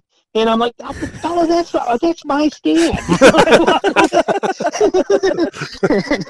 And I walk over, and she's like, no. I'm like, listen, pull out my binoculars, walk over there and look at the bottom. You'll see my name written on the bottom of it, on the frame. Sure enough. And I'm like, I can't believe, I wondered where I left that, you know? And, and then another time, actually, last year, I went to a stand that I hadn't been in forever. You know, I don't leave stands up, so there's no stand there, but I must have hunted this tree one time a long time ago, but I knew I'd been in the area before. Well, I went there, and in the afternoon, I climb up this tree, and it's this big oak tree, and I climb up in there, and I get settled in. I end up seeing 5 or 6 does come through there, and I didn't get any shots or nothing, but as I'm coming down, I got my headlamp on, I get down, I drop my stand on the ground. I'm getting ready to pull my last stick off the tree. Well, when I pulled my last stick off, right behind the strap, there were 2 bright eyes that I must have left in there side by side from way back in the day. But anyway, when I yanked the strap off, all of a sudden these 2 eyeballs open up and stare in my face from these 2 bright eyes in my headlamp. Scared the crap out of me so bad I took like 3 steps back, tripped over my tree stand in my pack, landed on my face, and then that stick came down and landed right on top of me. But I was scared. I thought those 2 bright eyes were something staring at me right in front of my face when I dropped that strap out of the way. that sound like anybody familiar to you? Yeah, Frank. Every time we'll go in somewhere and he'll get up a tree and he'll be like, I was in this tree before. Like I got up there and there's a bow hanger and then there's this and that and like the whole other thing. Like, oh, Frank. But I mean, that's the beauty of it, is the little stuff that you find when you're out there and you have that kind of stuff happen. I mean, there is no place better to be than in the woods. Whether you're successful or not successful, you're still successful. I mean, you're having the time of your life. You're enjoying it, you know, but people today, they just got to not get hooked up on all the antlers and hooked up on having to kill something. You know, that picture on Facebook is worthless. Nobody really cares. They just care that you're out there having fun. Your friends are there to support you in it. They don't care if it was a 120-inch or you know, a 40-inch. They don't care. They just want you to be out there having a good time and enjoying it. And if you're learning stuff and having fun, that's what it's all about. And so when you talk about learning stuff, you've put out a course now. And how did that come about? I mean, you know, we talked a little bit about like where you were with your employment and how you switched over to photography and you've got to spend more time in the woods and stuff like that. But you've kind of taken this podcasting, YouTubing thing and kind of wanted to give more even yet. So, yeah, well, a year and a half ago, actually about 5 years ago, I put out a scouting DVD. Okay, it was 4 hours long, 2 DVD set. It was one whole year from start to finish of how to scout public lands and how to learn from it, and even some private stuff, cyber scouting, everything in it. And I put that DVD series out, and people loved it. I don't know, I sold probably 600-800 of those things, and they ate it up. And so then 2 years after that, or 2 or 3 years after that, I put out another one, a more advanced one that filled in the gaps. And I put that DVD out, and that one went really well. And then a year and a half ago, I want more time. I want to be able to be down south more in the winter and hunting.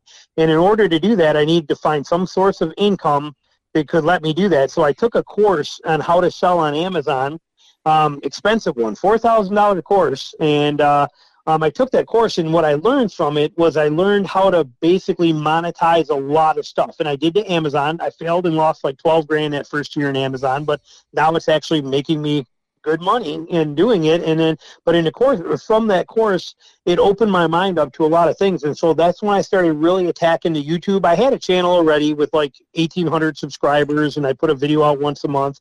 And then but then I started realizing the power of that, affiliate marketing, affiliate links. And so I started really ramping that up.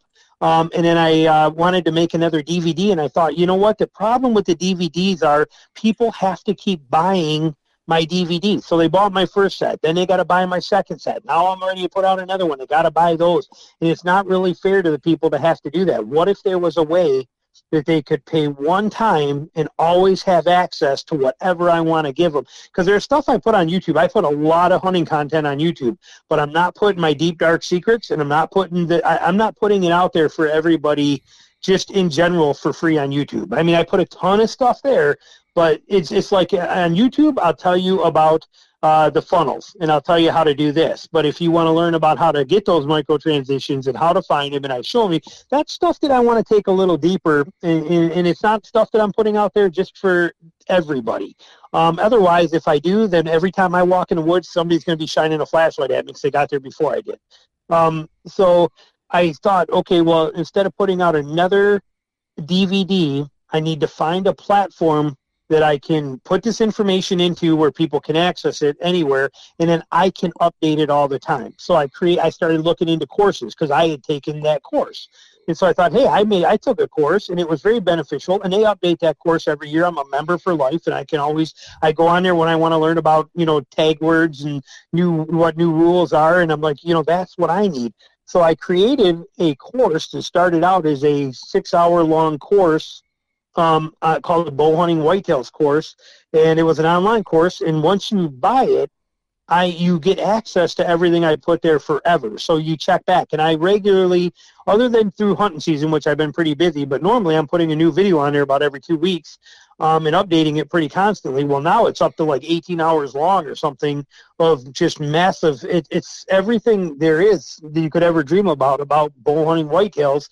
And once you buy it, I don't have to hit you up for another DVD 2 years later. It's always being updated with anything I want to put in there for you at any given time. And there's a chapter update section in there, so it shows you, when I put out announcements in Facebook and Instagram and stuff, and I say, hey, new content added, chapter updates, and so it tells you. So it's a never-ending, it's like a DVD, but it never ends. And you can watch it on your phone, you can watch it on your computer, your tablet, even on your TV. You can even be sitting in your tree stand and pull it up on your phone and go to chapter number 21 because it's a hot day where you are and you don't know what to do when the deer are moving on a hot day, and look at that chapter and learn some of the tactics that could work for you. So it's a very powerful resource that is designed to teach you how, everything there is about hunting deer, and it always updates, and you always get that content for the one-time price of buying it of $75. That's awesome. I mean, the hard part in that is like where's the ceiling, right? So I mean, there's so much information, you could dive in there forever and ever and ever. So on that DVD, one of the things that, I mentioned to some of our listeners and some of our Patreons is questions for you and things like that. Now, how does scouting or hunting out of state, when you go into your out of state trips, do you go into that in your in the course, the difference between like your home state, out of state type stuff? Yeah, and there's actually chapters in there for that, and it also shows you, in deer are deer pretty much everywhere, but the terrain does change, and it does cover that. There's a lot of stuff in there about how to hunt hill country, which I hunt on all my out-of-state places are all hill country, and yet at home here where we are, it's all flat country where we are here, and so I spend a lot of time on that, and I also spend a lot of time in swamps. So there's things that teach you all of these things, and it's all the first part of the course, the first probably hour of the course is actually almost like a classroom setting on a whiteboard where we go over the rules of basically how a deer thinks, how they react, what matters to them, and take it on a pretty deep level. And then after that, everything else is 100% in field with me showing you from a tree stand, from the ground, taking you out there, explaining why. Look at here, this is nighttime sign, this is daytime sign. Yet they're only 10 yards apart. This is a difference. Here's the transition line. If you sit here, you're going to be pissed because you're not going to see any deer. But if you move over here 8 yards, this is where you'll see 25 deer come through. There's you can't just say I'm going to hunt a transition line. You have to know where on a transition line to be to take advantage of that. Well, this kind of stuff, it's all broken down in there, and it's all real world, and it's all in the field with me showing you. And then I show you this, and I explain it to you from the field, and then I say, okay, now watch in a minute. And right now, for you guys that are in a course, here it is. I'm going to bring you into my computer, and then I show it to you on Google Earth and explain why and let you see it firsthand. So, like I said, it's stuff that I would never take the time to do for, no offense to anybody, but for the general public. But I'm not putting that kind of time and effort into something that I'm going to put out there for free when, like I said, I would do it in a DVD form, which is what I did in the past for people that were serious and diehard about it. But then, like I said, the DVDs, the thing that bothered me about it was you're constantly nickel and diming people to buy more of them. Well, this course solved that problem. You buy it once, you get the information for life, you know? And so this is all, it's video content for the most part. 100% video content. Yep. Okay. And from hearing you talk about it before, I guess I gleaned that there was a little bit of, it was video heavy, but because when I think of a course, I think of having to read stuff, and I'm like, I don't know about. Yep. No, this is 100% videos. Everything is all 100% video. There is no documents in it at all. It's just all video. That's awesome, because that's the way everything is going. You know, we're trying to do more video with the podcast and things like that. Video is king, and it's, I don't know, I think it's harder to digest that content. I think with the podcast type scenario, it's easier for people to do it like when they're at work or when they're driving. But outside of those aspects of it, I think video drives everything, and it's a lot easier. I mean, myself, I'm a visual learner, and so unless, like I said, where I've seen a scenario where I'm like, and then somebody tells me, but when I read it, it's like, you know, there's so many processes that have to happen before I can put it all together. So I think that's really, really just awesome that it's all video and being able to say this is this. And so instead of doing the DVDs, when I was thinking of the course, I always think of like reading it or having to like an exam at the end, I guess. I don't know. It's because I spent so many years in school. And that's good that you say that, because maybe I'm going to change the name of it so it says video course in it. Maybe that's a good thing to have, because maybe there's a lot of people thinking that. But you're right. I mean, if somebody asks, what do you do with your tree stand when you walk in the woods? If I say, I strap it on my backpack. Okay, that doesn't mean nothing, because they don't know if is it seat up, seat down, is it on the back, is it sideways, where are my sticks, what's happening? But if I shoot a video real quick, it shows me wearing that backpack with the stick and stands on there, or even a picture. Visually, you answer 100 questions right there on the spot that are solved for you versus words. And what you just said there is like what I've been thinking the whole time. Is like we definitely need to have a whole separate podcast just on gear, because one, you said your backpack, and where I thought you were going to go with that was, is it on your JanSport? Is it on the field line from Walmart? Is it Exo Mountain Gear, which it probably is? Is it Kafaru? Is it, I heard you on another podcast, and you said, we've had Garrett Prawl on the podcast. You were on the podcast with him and Bobby, and said, I haven't run into somebody that's more gear oriented than you. And I think you were saying that to Garrett, and it's like, yep. For you, it's really interesting because you don't. That's why I said that 10 things to buy and 10 things not to buy is probably the most prolific podcast that I've heard, because it addresses like that. Again, I'm the color commentary, John's the expert, but I'm the guy that spends the money on all the useless shit just to prove that it's useless or that it's helpful. And John's a little bit more pragmatic in saying, like, I'm going to spend as much money as I possibly can for one thing and never have to buy it again. As much money as I need to spend. Well, that's the key. And that is the key. And that's I'm the guy out there that's running around with $2,000 binoculars and a $600 backpack, but on the same note, I'm wearing $10 Walmart pants and a $8 Bass Pro Shops clearance flannel shirt. Yeah, and that's what I mean is, like, there are so many people. Like I said, like for myself, if you want to be a gear guy, I think you've surpassed it, like, to a point. Maybe John has, and I just wasn't there for that inclination of it.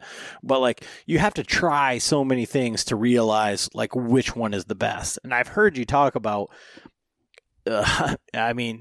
honest to God, $5,000 worth of packs, whether it's Mystery Ranch or Eberly Stock or Kafaru or Exo or wherever you land in the spectrum. just to see which one you end up back, it seems like, with EXO. And that's what I'm actually with. Yeah, now I actually, for the last, I bought a Mystery Ranch Pintler pack about 4 weeks ago, and I'm loving it. It's actually going to replace my EXO for my out-of-state trips this year. I'll tell you what, that pack is pretty incredible. There are a lot of good ones out there, but everybody's body's different, so you want to try them and see. I haven't ever tried a Kafaru. It's on my to-do list, and I've worn them, but I never hunted with one. But I got, Kevin from the Deer Hunting Podcast has got one. I know a few people that have them, and they're incredible. There's a lot of great packs and a lot of great gear out there, but the key thing is to get the gear that's going to benefit you the most is where you want to spend the money on, whether it's a backpack. If you're going to be packing deer out of the woods on your back and boning them out, then a backpack with a frame pack is a essential piece of equipment for you. Spend the money on it. But if you're going to be hunting out west and you're going on a spot and stalk mule deer hunt, either rent them or buy them, but you're going to need really good glasses. They're going to be essential for your hunt. But after you've bought those, if you then have money left over for a nice Sitka jacket or some Kafaru or King of the Mountain wool or what, Kuyu pants or whatever it is you need, then spend the money on them. But if you don't have that money, you don't need, you gotta match your priorities with what's most important there and what you can and can't get. But like you said, there's some people that they spend so much in gear that they don't get to spend any time hunting, Oh, and like I said, I would love, I can't wait to do this again, to talk about gear and your perspective on it, because I think it's great. I think that all of our listeners should go listen to Jason's podcast on everything, whether you're a crossbow hunter, traditional hunter, compound hunter, gun hunter. It doesn't really matter, because where Jason stands on gear is very purpose built, I think. And that's kind of like what you were saying, is that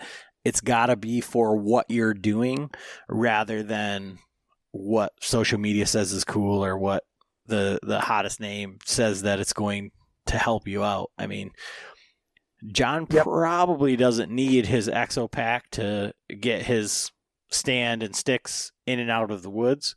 He did it for 40 years before that without doing it.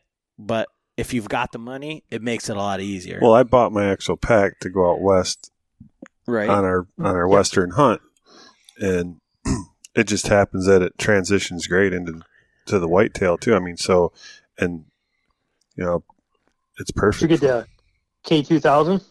I have the 3500. Nice. Yeah. And I'm with you. I love that EXO bag a lot. I have the 2000 is the one I got, and I wanted something a little bigger. They don't sell the ones like you and I have with the titanium frames anymore. Now they're a new one with an aluminum frame, and the pack's a little different. You know how like your stretch pocket zips, the new one does, and there's some things on it I couldn't find enough info, and so I was about to pull the trigger on it at 3500, but that's where I found this Mystery Ranch Pintler, and I thought, you know what, I'm going to try this out. I hear a lot of great things about them, and I got to smoke a deal. I got it brand new for $350 because they're coming out with a new frame, and I thought, you know what, I'm going to jump on it, and I love it. But I'll tell you what, that EXO pack has been, I've packed about 13 or 14 deer out on that pack, and one time, one of the biggest ones, I had a whole, a pretty decent, pretty big buck in there, and my sticks, and my stand, and my gear, and all that stuff. I'll bet that load was 110, 115 pounds, and hiked that thing out for almost 2 miles, man. That was brutal. Every stump I could find, I was dropping that, resting that pack in my butt on to take a break every once in a while. Yeah. But that pack held up. That is one of the toughest packs I've ever owned in my life. Yeah, the ones we have, or the one I have, is the K2 frame. They came out with the K3 frame, but they also came out with a new bag that will go on either the K2 or the K3. It's the 1800 bag, and it's like $200. But I'm like, for man, the bag only, yep. For the bag only, I'm like, man, that's even better, because then the 3500 is pretty big for whitetail hunting, and but I mean, it fits all my camera gear and the camera arm, especially, but. Next year, my goal for next year is to trim down all the waste, because I mean, my pack right now, like during the cold weather hunts, is still 52 pounds with, my sticks, and we've switched to saddles, so that's not even a stand anymore, and Yeah, So- I think at the end of the season, you start out at the beginning and you got everything fine tuned and in its place and everything is all perfect. And then, that's like, October 1st. And then by the time January 1st rolls around, I got like 24 pounds of candy wrappers and crap and, hand warmer wrappers. And I think I even have like paper plates and old sandwiches in there somewhere, but it's amazing what you end up with in your pack by the end of the season. Yeah. Well, and I feel like I'm on the opposite of you guys, is that I've changed so much. I'm on my third camera arm. I'm on my second camera. I've got so many different things. Like every hunt, I feel like I am fine tuning, but like I said, with like the gear side of it is like, I will just change up everything every time, like to figure it out. Like I've seen your videos and like, I know your system is like far more refined than mine. But with this filming, it's like I'm trying to cut and I'm just trying to make it as streamlined as possible. And I haven't found it yet, but it's an evolution for sure. It's a work in progress.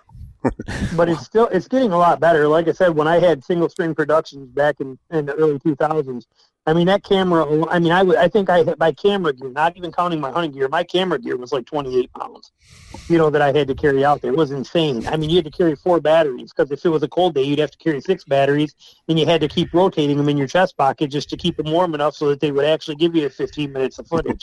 It's getting a lot better every year and every time now. But yeah, there's so much to film and hunts. It's, like I said, I'm glad you do it, and it's great to watch, and you guys do a fantastic job of it. Like I said, I watched a few of your videos now. Your the one where you killed the 4-point. I watched the one where Frank missed those couple deer. I watched a lot of your videos, and the quality of them is phenomenal. And it's great that you're doing it because we really do enjoy watching them. But I definitely feel bad for you to have to do it because it's no fun. It's a pain in the rear. Well, the worst part about it is that John gets my hand-me-down stuff, so it's like the stuff that I've got smaller, I've got more refined. John gets everything else. Last year he gave me, I'm like, I'll film, and I was dedicated last year. I carried the camera arm, I carried everything on every hunt I went, and it's the freaking Muddy Pro, which is like the this Outfitter camera arm, which could probably hold those old cameras. The camera arm itself, I would bet you weighs 8 pounds. Right. And I got the Sony Handycam like that weighs about 8 ounces. Right. It's a little overkill. Yeah, way overkill. Like it's pretty ridiculous, but it works good. But that's what but I'm not gonna, like he's saying, he throws me the hand-me-down stuff. I'm like, I'm spending my money in different areas because I can just make that stuff work. He buys the one and done type stuff, and I've got all that money he's got wrapped up in the pack and his bow and all of that stuff in 2 bows, 100 arrows, 5 cameras. I mean, the amount of camera equipment that I have is unbelievable. And like you were talking about, like I have bought so much to try to make it better and easier and everything. But here's the thing: I hand my stuff down to John. John's a killer. But he's not a filmer. You tell him. Well, like I said, I've lugged the camera gear. Well, like last year, I mean, when I got some good film of the, like a nice little 8-point and stuff like that, some does. And then this year, I'm bad at doing like the pre-hunt interview. I just want to get out there and hunt. The B-roll stuff? Yep. Yeah, the B-roll. And it's like, so, and then and I'm hunting with my son most of the times when we're going out of town and stuff. So we're heading up north and we hunt up towards Manistee. But anyway, we're heading up and we had scouted at some spots and it was starting to get late. And, I'm like, well, we found some really good sign. Got up in the trees. My son was looking the wrong way. We're only like 30 yards apart, and he's looking the wrong way. And I'm like, man. And I finally get his attention. I'm like, he finally turns and sees the deer coming in, but his bow is hanging up on the other side. And I'm like, well, I guess I'll take a shot. I'll shoot one of there was 3 does coming in. But in the meantime, I started filming, and so I got him in camera, and then they get down like 15 yards from my son, and they get his wind, and they kind of spook back out, and then they're going to go out around this pothole. And so I'm ranging. I'm like, okay, there's open lane there. And then I'm like looking at the camera. I'm got them in the camera, and then, okay, they're going to be right there. And I range it one more time, and I look down. I'm like, oh, yep, she's in the viewfinder. And of course, on this little Sony Handycam, it's about 3-inch square, if that. You're looking for an ant on it. Right. And I'm looking. I'm like, okay, I can still see it in frame, so I draw back. Perfect shot.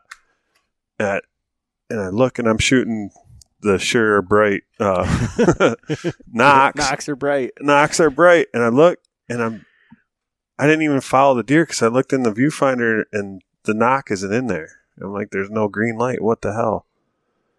And so then I kind of pan around. I'm like, oh, shit. So I go back to where the knock is, and there it is. I mean, it's super bright, so I should have been able to see it.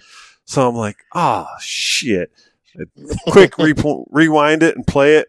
Sure enough, I was on the wrong freaking deer. So all that, she only went like 60 yards up over the hill and, died. And then my son, he videoed me, we videoed the recovery and stuff. But I'm like, well, so much for being a freaking camera, man. I'm like, filming the hunt. I'm lugging all this shit around all season, and I screw it up.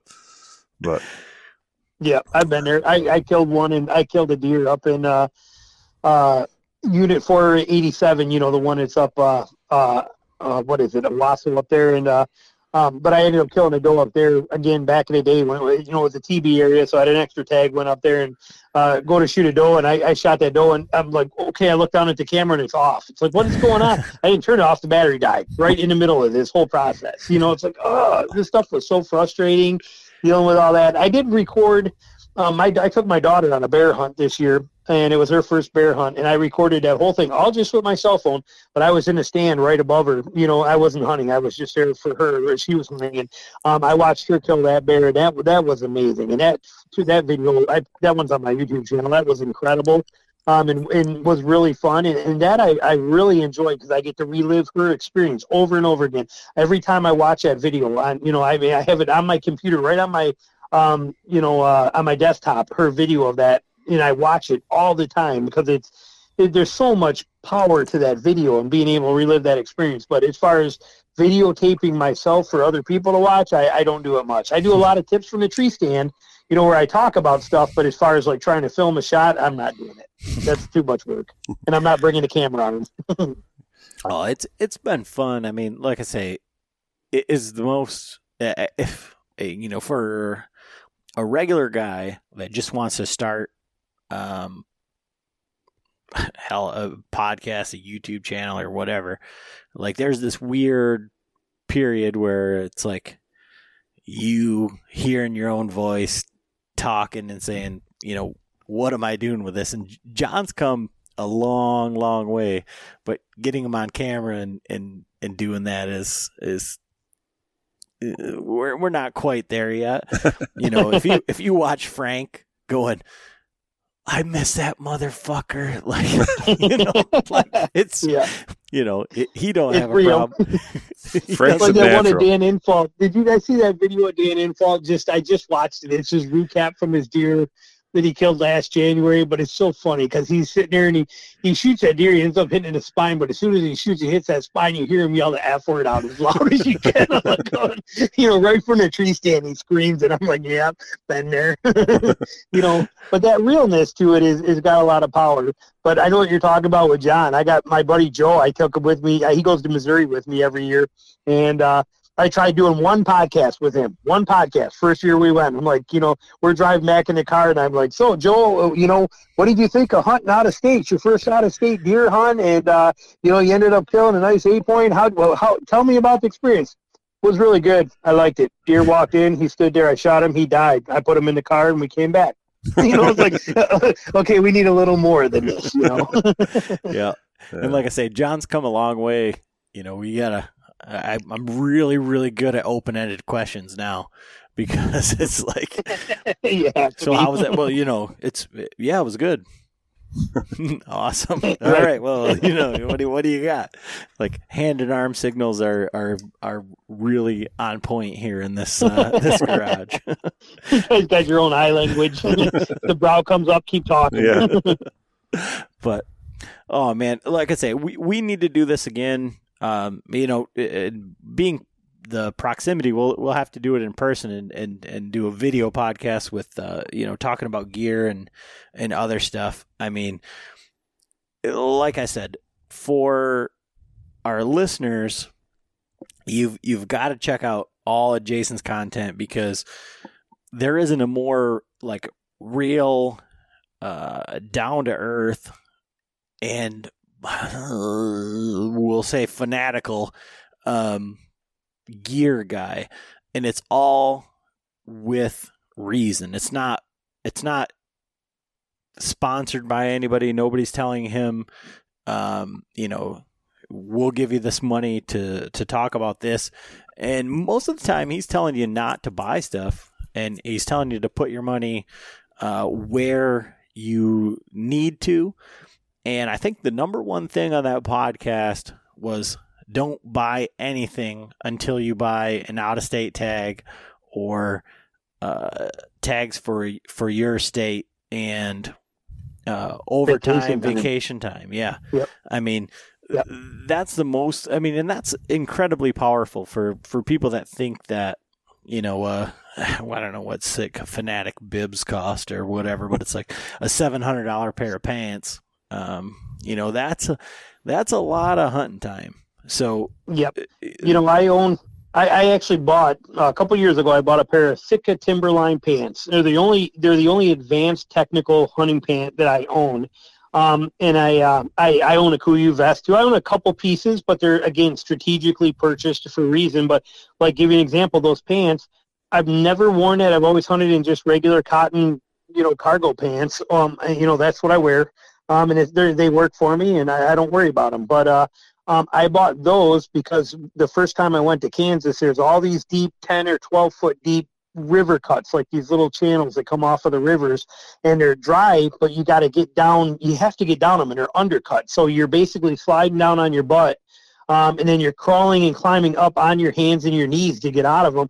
And I was so tired of my knees and my ass being soaked from doing this stuff all the time that's why I bought a pair of Sitka Timberline pants, because they have waterproof knees, waterproof pants. Because after 2 days into my first trip there, I wore my I've always been a big fan of high quality rain gear. So I had First Light, a Kuiu shoe catch jacket, and First Light Boundary Storm Type pants with me. I wore those pants every single day for the rest of that hunt to keep me dry from that. And as soon as I came home from that hunt, I looked and I bought a pair of Sitka Timberline pants. I only wear those pants when I'm in Kansas, and I wear them because I have to slide down these hills. I'm a short guy. I'm only 5'6". I mean, if they made boxers 3 inches longer, I'd have to wear them as pants. So for me, trying to slide up and down those washes and deal with that, I was, always had a wet butt and wet knees. So those Sitka Timberline pants, they solved that problem for me. I would have never bought them and paid I didn't even pay $230. I got them on sale because they were a closeout Moss model, but I would have never paid that much money for them if I didn't need to have them. I went 25 years of hunting without needing them. As soon as I needed them, I bought them, and I bought the best possible option that I could get for it. Same with a pack, like your Exo pack, until I needed to have a high quality pack to be able to pack meat out. I didn't care and didn't spend the money on it. But once I started boning deer out in the field and packing them, I wanted the best for me, my highest capable, most durable, longest lasting pack that I could have. And that's what I bought. So, buying gear is good, but only buy the right gear and when you need to have it, not because your buddy does. All right. Yeah. I mean, if I bought all the stuff that I buy and the stuff my buddy does, my wife would kill me, because John has all the expensive stuff and I have everything else. And it's the same amount of money. Don't get me wrong. Right. But I feel like I literally have to try it. But like I said, I just really appreciate you taking the time and coming on with us tonight. One of the things we always ask, and I think we dropped the ball in the last one, is we ask, what is your bow setup? That's kind of John's. I asked him last time. We talked about his arrow weights and stuff. I mean, for a traditional guy, it's a little weird. Yeah. Because you could tell us that you were shooting anything and we'd be like, oh yeah, awesome. But, what is it that, what's the bow that you're shooting in your arrows, arrow weight? And are you shooting carbon, wood arrows? Yeah, we did talk about wood arrows. And then what I want to know, and maybe our listeners want to know, but like I said, I don't really care. I want to know. So we're going to educate people. What's the difference between longbow, recurve, reflex, deflex, all this type of stuff? So what are you shooting and kind of go into that sort of side of it? Okay, well, I shoot what's considered a hill style longbow or a American semi longbow. My bows are basically, they are still laminated, so it is a core wood and a limb wood and then fiberglass front and back, like a lot of your traditional bows are. But my bow is 100% straight, top to bottom. There is no reflex, no deflex. There is no locator or dish to the handle. It is a straight broomstick handle. It is a standard classic, like Howard Hill would shoot longbow. And I had mine made by Steve Correa over at Northern Miss Longbows. I've shot a lot of bows, but I met him and had my first bow made by him about 6 years ago, and now I own, I think, 5 bows of his, 5 or 6. And I love his bows. They're the best bows I've ever shot. And so I have him build them. And I shoot, like I said, a hill-style bow. My bow is 57 pounds at my 26-inch draw length. And I make my own strings. And my arrows, I do shoot carbon. I shot wood for a lot of years. I love wood arrows. And you can even get a wood arrow that's more durable than any carbon arrow you could ever be or could ever find if they're built right and footed right. But wood arrows require a major time commitment to make them and do them. So I don't shoot. I haven't shot wood in quite a while. Actually, I haven't shot wood in about 18 years because once we had kids, was where I just never found the time to make them anymore. So I shoot carbon now. But my arrows are 725 grains out of a 57-pound bow, and I custom make my own double inserts. I take 200 grain brass inserts, and I take one of them, and I use my grinder, and I grind the lip for the front of it off so that I can turn it around and put them back to back. And then I stick a finishing nail in there, pound it down to lock them in together and glue them together, and I stick that whole 3-inch long 200 grain insert into the shaft. And then I use a steel 100 grain broadhead adapter and a 150 grain Magnus 1 2-blade 1.5-inch wide broadhead. So I got almost 31% forward to center weight, and it's 450 grains up front on a 720 grain arrow. That's impressive.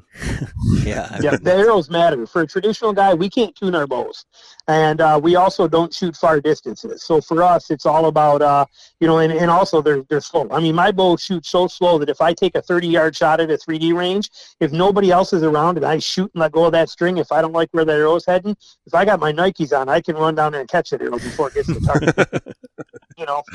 So we need the penetration, we need the power, we need the momentum. And it's funny because, I can't think of actually that buck I killed in Kansas because I went through his I hit him and then I stuck in his elbow knuckle on the other side on exit. That's what stopped it. But other than that, I don't think I haven't. I can't tell you the last time I didn't blow through an animal, with the arrow sticking in the dirt on the other side. That's 57 pounds with a little 26-inch draw. My draw is so short that I could probably take the limbs off of a crossbow and just get rid of the stock and shoot it like a recurve, So it's, so that's the setup. Now, as far as difference in bows, what separates a recurve from a longbow is on a recurve, the string touches the back of the limbs somewhere along the route. Okay, so like on a recurve, how the string comes up and hits it on that curl right where the limb tip curls, that's what designates it as a recurve, is the string comes in contact with the limbs before it reaches the knot points, on there. So that's technically the legal classification. But recurves are very nice, but they're very springy feeling, and you feel the limb tips open, you feel the main limbs bend. And they're also a very easy transition from compound guys because you do usually shoot. Most recurves are set up with the same kind of a almost, I call it like a pistol grip, like you have on a compound bow. And you have that bigger shelf, and you have that real big sight window. And so they're very easy transitions from a compound to a recurve. And they're solid bows. They're rock solid, and recurve is usually a little faster than a longbow. There are exceptions, but typically speaking, they're faster. And then a longbow, there are basically there's quite a few subcategories of it. A reflex deflex bow is one that's going to have it where the limbs are going to kind of curl a little bit. They lean forward, and then they tip backwards from the riser, and then they tip forward again. That's the reflex and the deflex. And that's designed to give it a little more speed to it. You're going to have a little more speed out of them. There are hybrid bows that take that to a much more exaggerated level. You see a lot of those today. They look more like a V shape when they're strung than like a D shape like a normal longbow would be. And there's a lot of great ones out there. And then you have an ASL style, American semi-longbow, or a hill style bow like I shoot, which is just a straight bow. There is no reflex or deflex to it. And then to get real technical, you have setback bows where the limbs angle back. You got, string follow bows. You got reverse handles. There's a lot of different categories to them, but basically keeping it simple, reflex and then reflex deflex longbows. And then you have hybrid longbows and then hill style longbows, and recurves are pretty much, there's some variations there too, but for the most part, they're pretty much the same. Well, like I say, I appreciate that because you could have said it, I shoot this and that, and we'd have been like, oh, awesome, real cool. But it's just not, it's not one of those things. And, I have a Martin recurve takedown, but it's built off of a compound riser. And what I'm finding is that, I got it years ago, just to shoot chipmunks at our property. And we were shooting them with compounds and destroying a bunch of arrows. Right. And so I was like, well, I'll get a recurve. Well, I got a 50-pound recurve. I got what's my bow set at, John? 29? Yeah, 29 inch. I got 29-inch draw, and this is 50 at 28. So I drew this bow back the first time, and I shot an arrow in my backyard, and it blew right through my picket fence. And I was like, whoa, this is not exactly what I expected out of a recurve. And, this is like a legitimate bow, but the Martin Jaguar happens to have a compound riser that's had limbs built for it to be a recurve. So shooting it off the shelf, I'm going to have to build a... Yeah, you pat it. Yeah, and I don't know anything about that. I didn't even know anything about that. I put a whisker biscuit on it, and I've just been shooting it that way with my compound arrows because, like I said, I just want to shoot chipmunks and red squirrels. And I really enjoy shooting it. It's, I would say, 100% more difficult than shooting any compound that I've ever shot. But like you said, it's more like when I've been shooting at water bottles and all sorts of other stuff. And like when you hit it, it's like you said, it's like addicting. It's like there's a point to it where it's like, oh my God, I need to do that again. And fun factor. And so I need to, like you said, there's a much bigger sight window, and it's everything. I mean, I could put a sight on it. I could do all that. But I've been told by other people is like you need to build up that shelf so that you can shoot it and just sight down the arrow. And like John, it's going to be one of those like cocaine type addictions of if I build this, then there's going to be repercussions, It's definitely a lot of fun. Do either of you guys ever been bow fishing? Oh, that's what I was going to say is I used to bow fish all the time, and we started out, we had like this old American compound, and then I ended up getting a little bear grizzly. It was like a 45-pounder or something, and that thing was, there's no sights or anything. The only thing I had a reel taped to the front of it, and that's so addicting. That's why I was telling Adam, like, or if I go down this route, it's probably not going to be good for my compounds, I'm gonna have to get you guys on the water this spring. I'm real big into bow fishing. That's why I don't even turkey hunt. We bow fish so much all year. I actually, I've had a few boats, but my last boat I had it custom built down in Alabama specifically for bow fishing, and brought it up here. And this thing is amazing. And I'll get you guys out there on the water. But I mean, especially for bow fishing, traditional bows are amazing because you don't have to, you can just shoot so fast with them. Right. And the shots are close, and it's just never-ending fun. And I got tons of bows. I got all kinds of right-handed, left-handed bows. I got reels. I got everything. I'll have to get you guys out there and give that a shot. You do it at night in the dark. You're out there on the water. I got, lights, generated. Like I said, it's quite the setup. And man, I'll tell you what, you want to talk about fun. Going out there and shoot, 2 55-gallon drums full of carp and gar and stuff at the night. It's a blast. Oh yeah, we used to do it as teenagers. Before we could drive, we'd have my dad drop us off at the lake, and he would drop us off as it was getting dark, and he'd pick us up as it was getting daylight again. We would pull all the way around. We lived close to Bear Lake and Muskegon Lake down here, and we'd start in Bear Lake. We'd go all the way around Bear Lake, and then halfway around Muskegon Lake down to the cob plant, and then all the way back. We had headlamp. No, we had what we used to use was we had a 2x4 stuck up in the front. We had an old V-bottom boat that we got from my grandma. Okay, yep. And we'd stick a 2x4, and then we had a nail on it, and we'd have a lantern up front. But then we'd have to tape. Like one of the first times we did it, we almost lost the lantern because we burned right through the freaking 2x4. So we had to wrap the 2x4 with tinfoil. And then we wrapped the back of the lantern with tinfoil so it wasn't shining back in our face because we'd pull it back up. And that's how, we had a little Minn Kota trolling motor and had that on the back just for, when we weren't in the weeds. But most of the time we were just pulling through the weeds, shooting carp and gar. And, right. Yeah. It's a lot of fun. There's no doubt about it. And you don't need a lot to do it. Like you said, any bow will work. It just need a reel on the front. I mean, heck, my first bow fishing boat I did was a canoe, and I stood in it and floated down this river standing on it. And I only fell 9 times. And then so the next day I wanted to improvise. So I took, like you did, I took a 2x6. I C-clamped it to the gun rails across that thing sideways when I got out there. And at the other end, I took an old Coleman cooler, and I duct taped it shut, and I screwed right through the 2x6 into that cooler. So it was like a little outrigger 3 feet out there, and that stabilized me. And I fished out of that thing for a whole season before I bought my first boat, And then I bought a used boat, and then, one thing leads to another. But it's something, even fishing off the banks, it's a lot of fun. But if there's ever a reason for a compound guy to buy a traditional bow, it would be bow fishing. Get it from a garage sale. Get a Samkowiak Sage for $130. That Samkowiak Sage bow that you can get is probably one of the most underrated bows in the world. That thing is phenomenal. We have 3 or 4 of them here.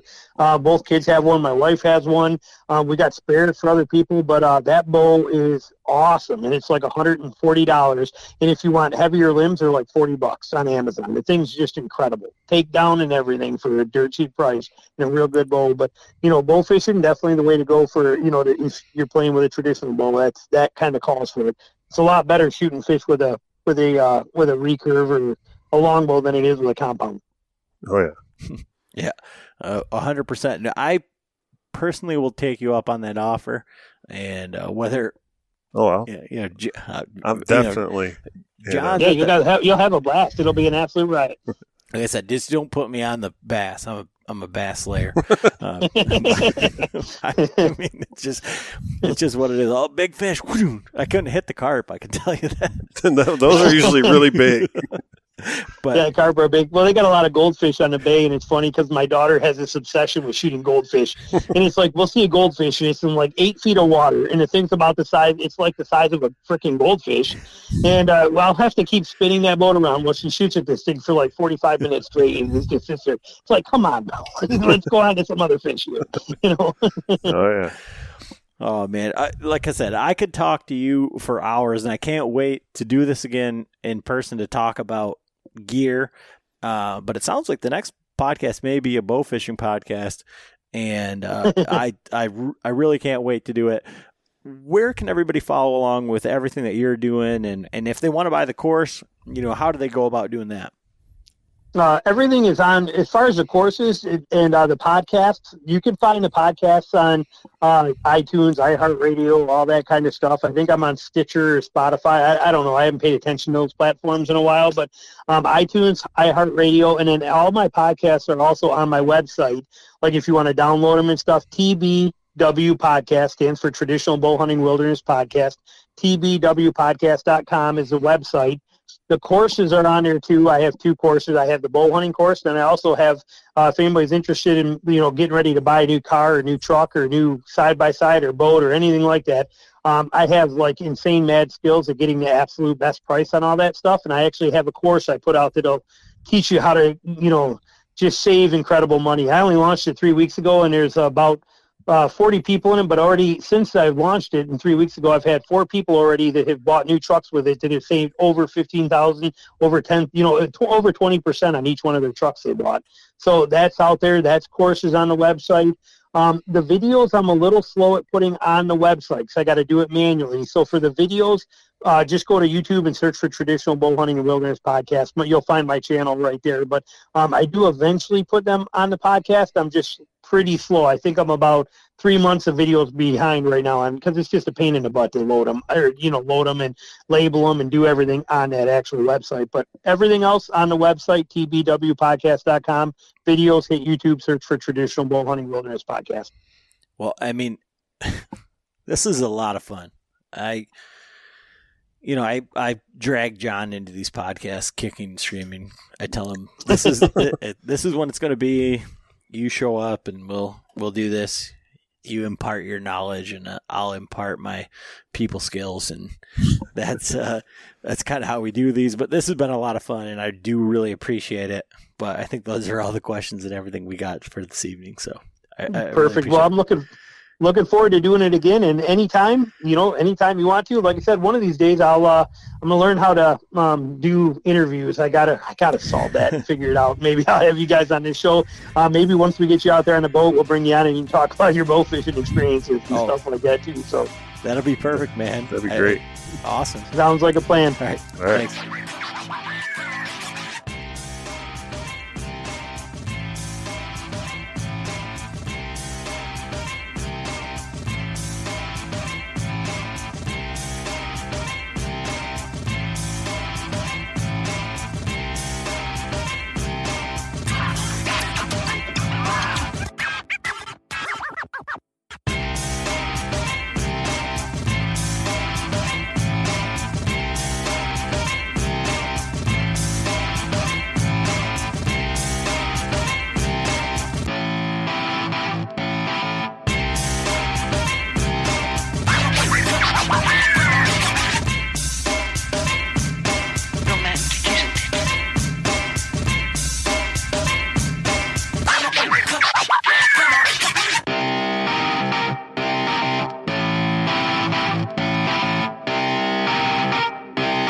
Shut up and sit down.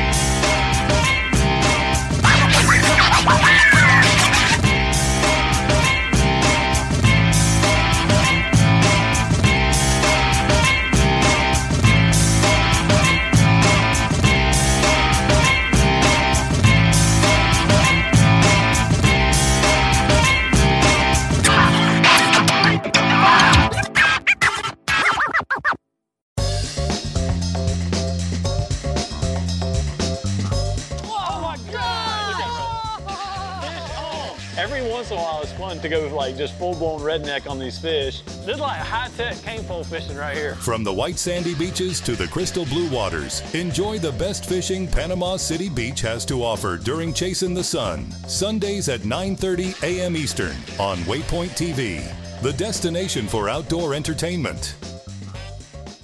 4 in the morning. Join me, Chef Jean-Paul Bourgeois, and the whole crew here at Duck Camp Dinners every Monday at 8 p.m. Eastern on Waypoint TV. Birds up in the sky.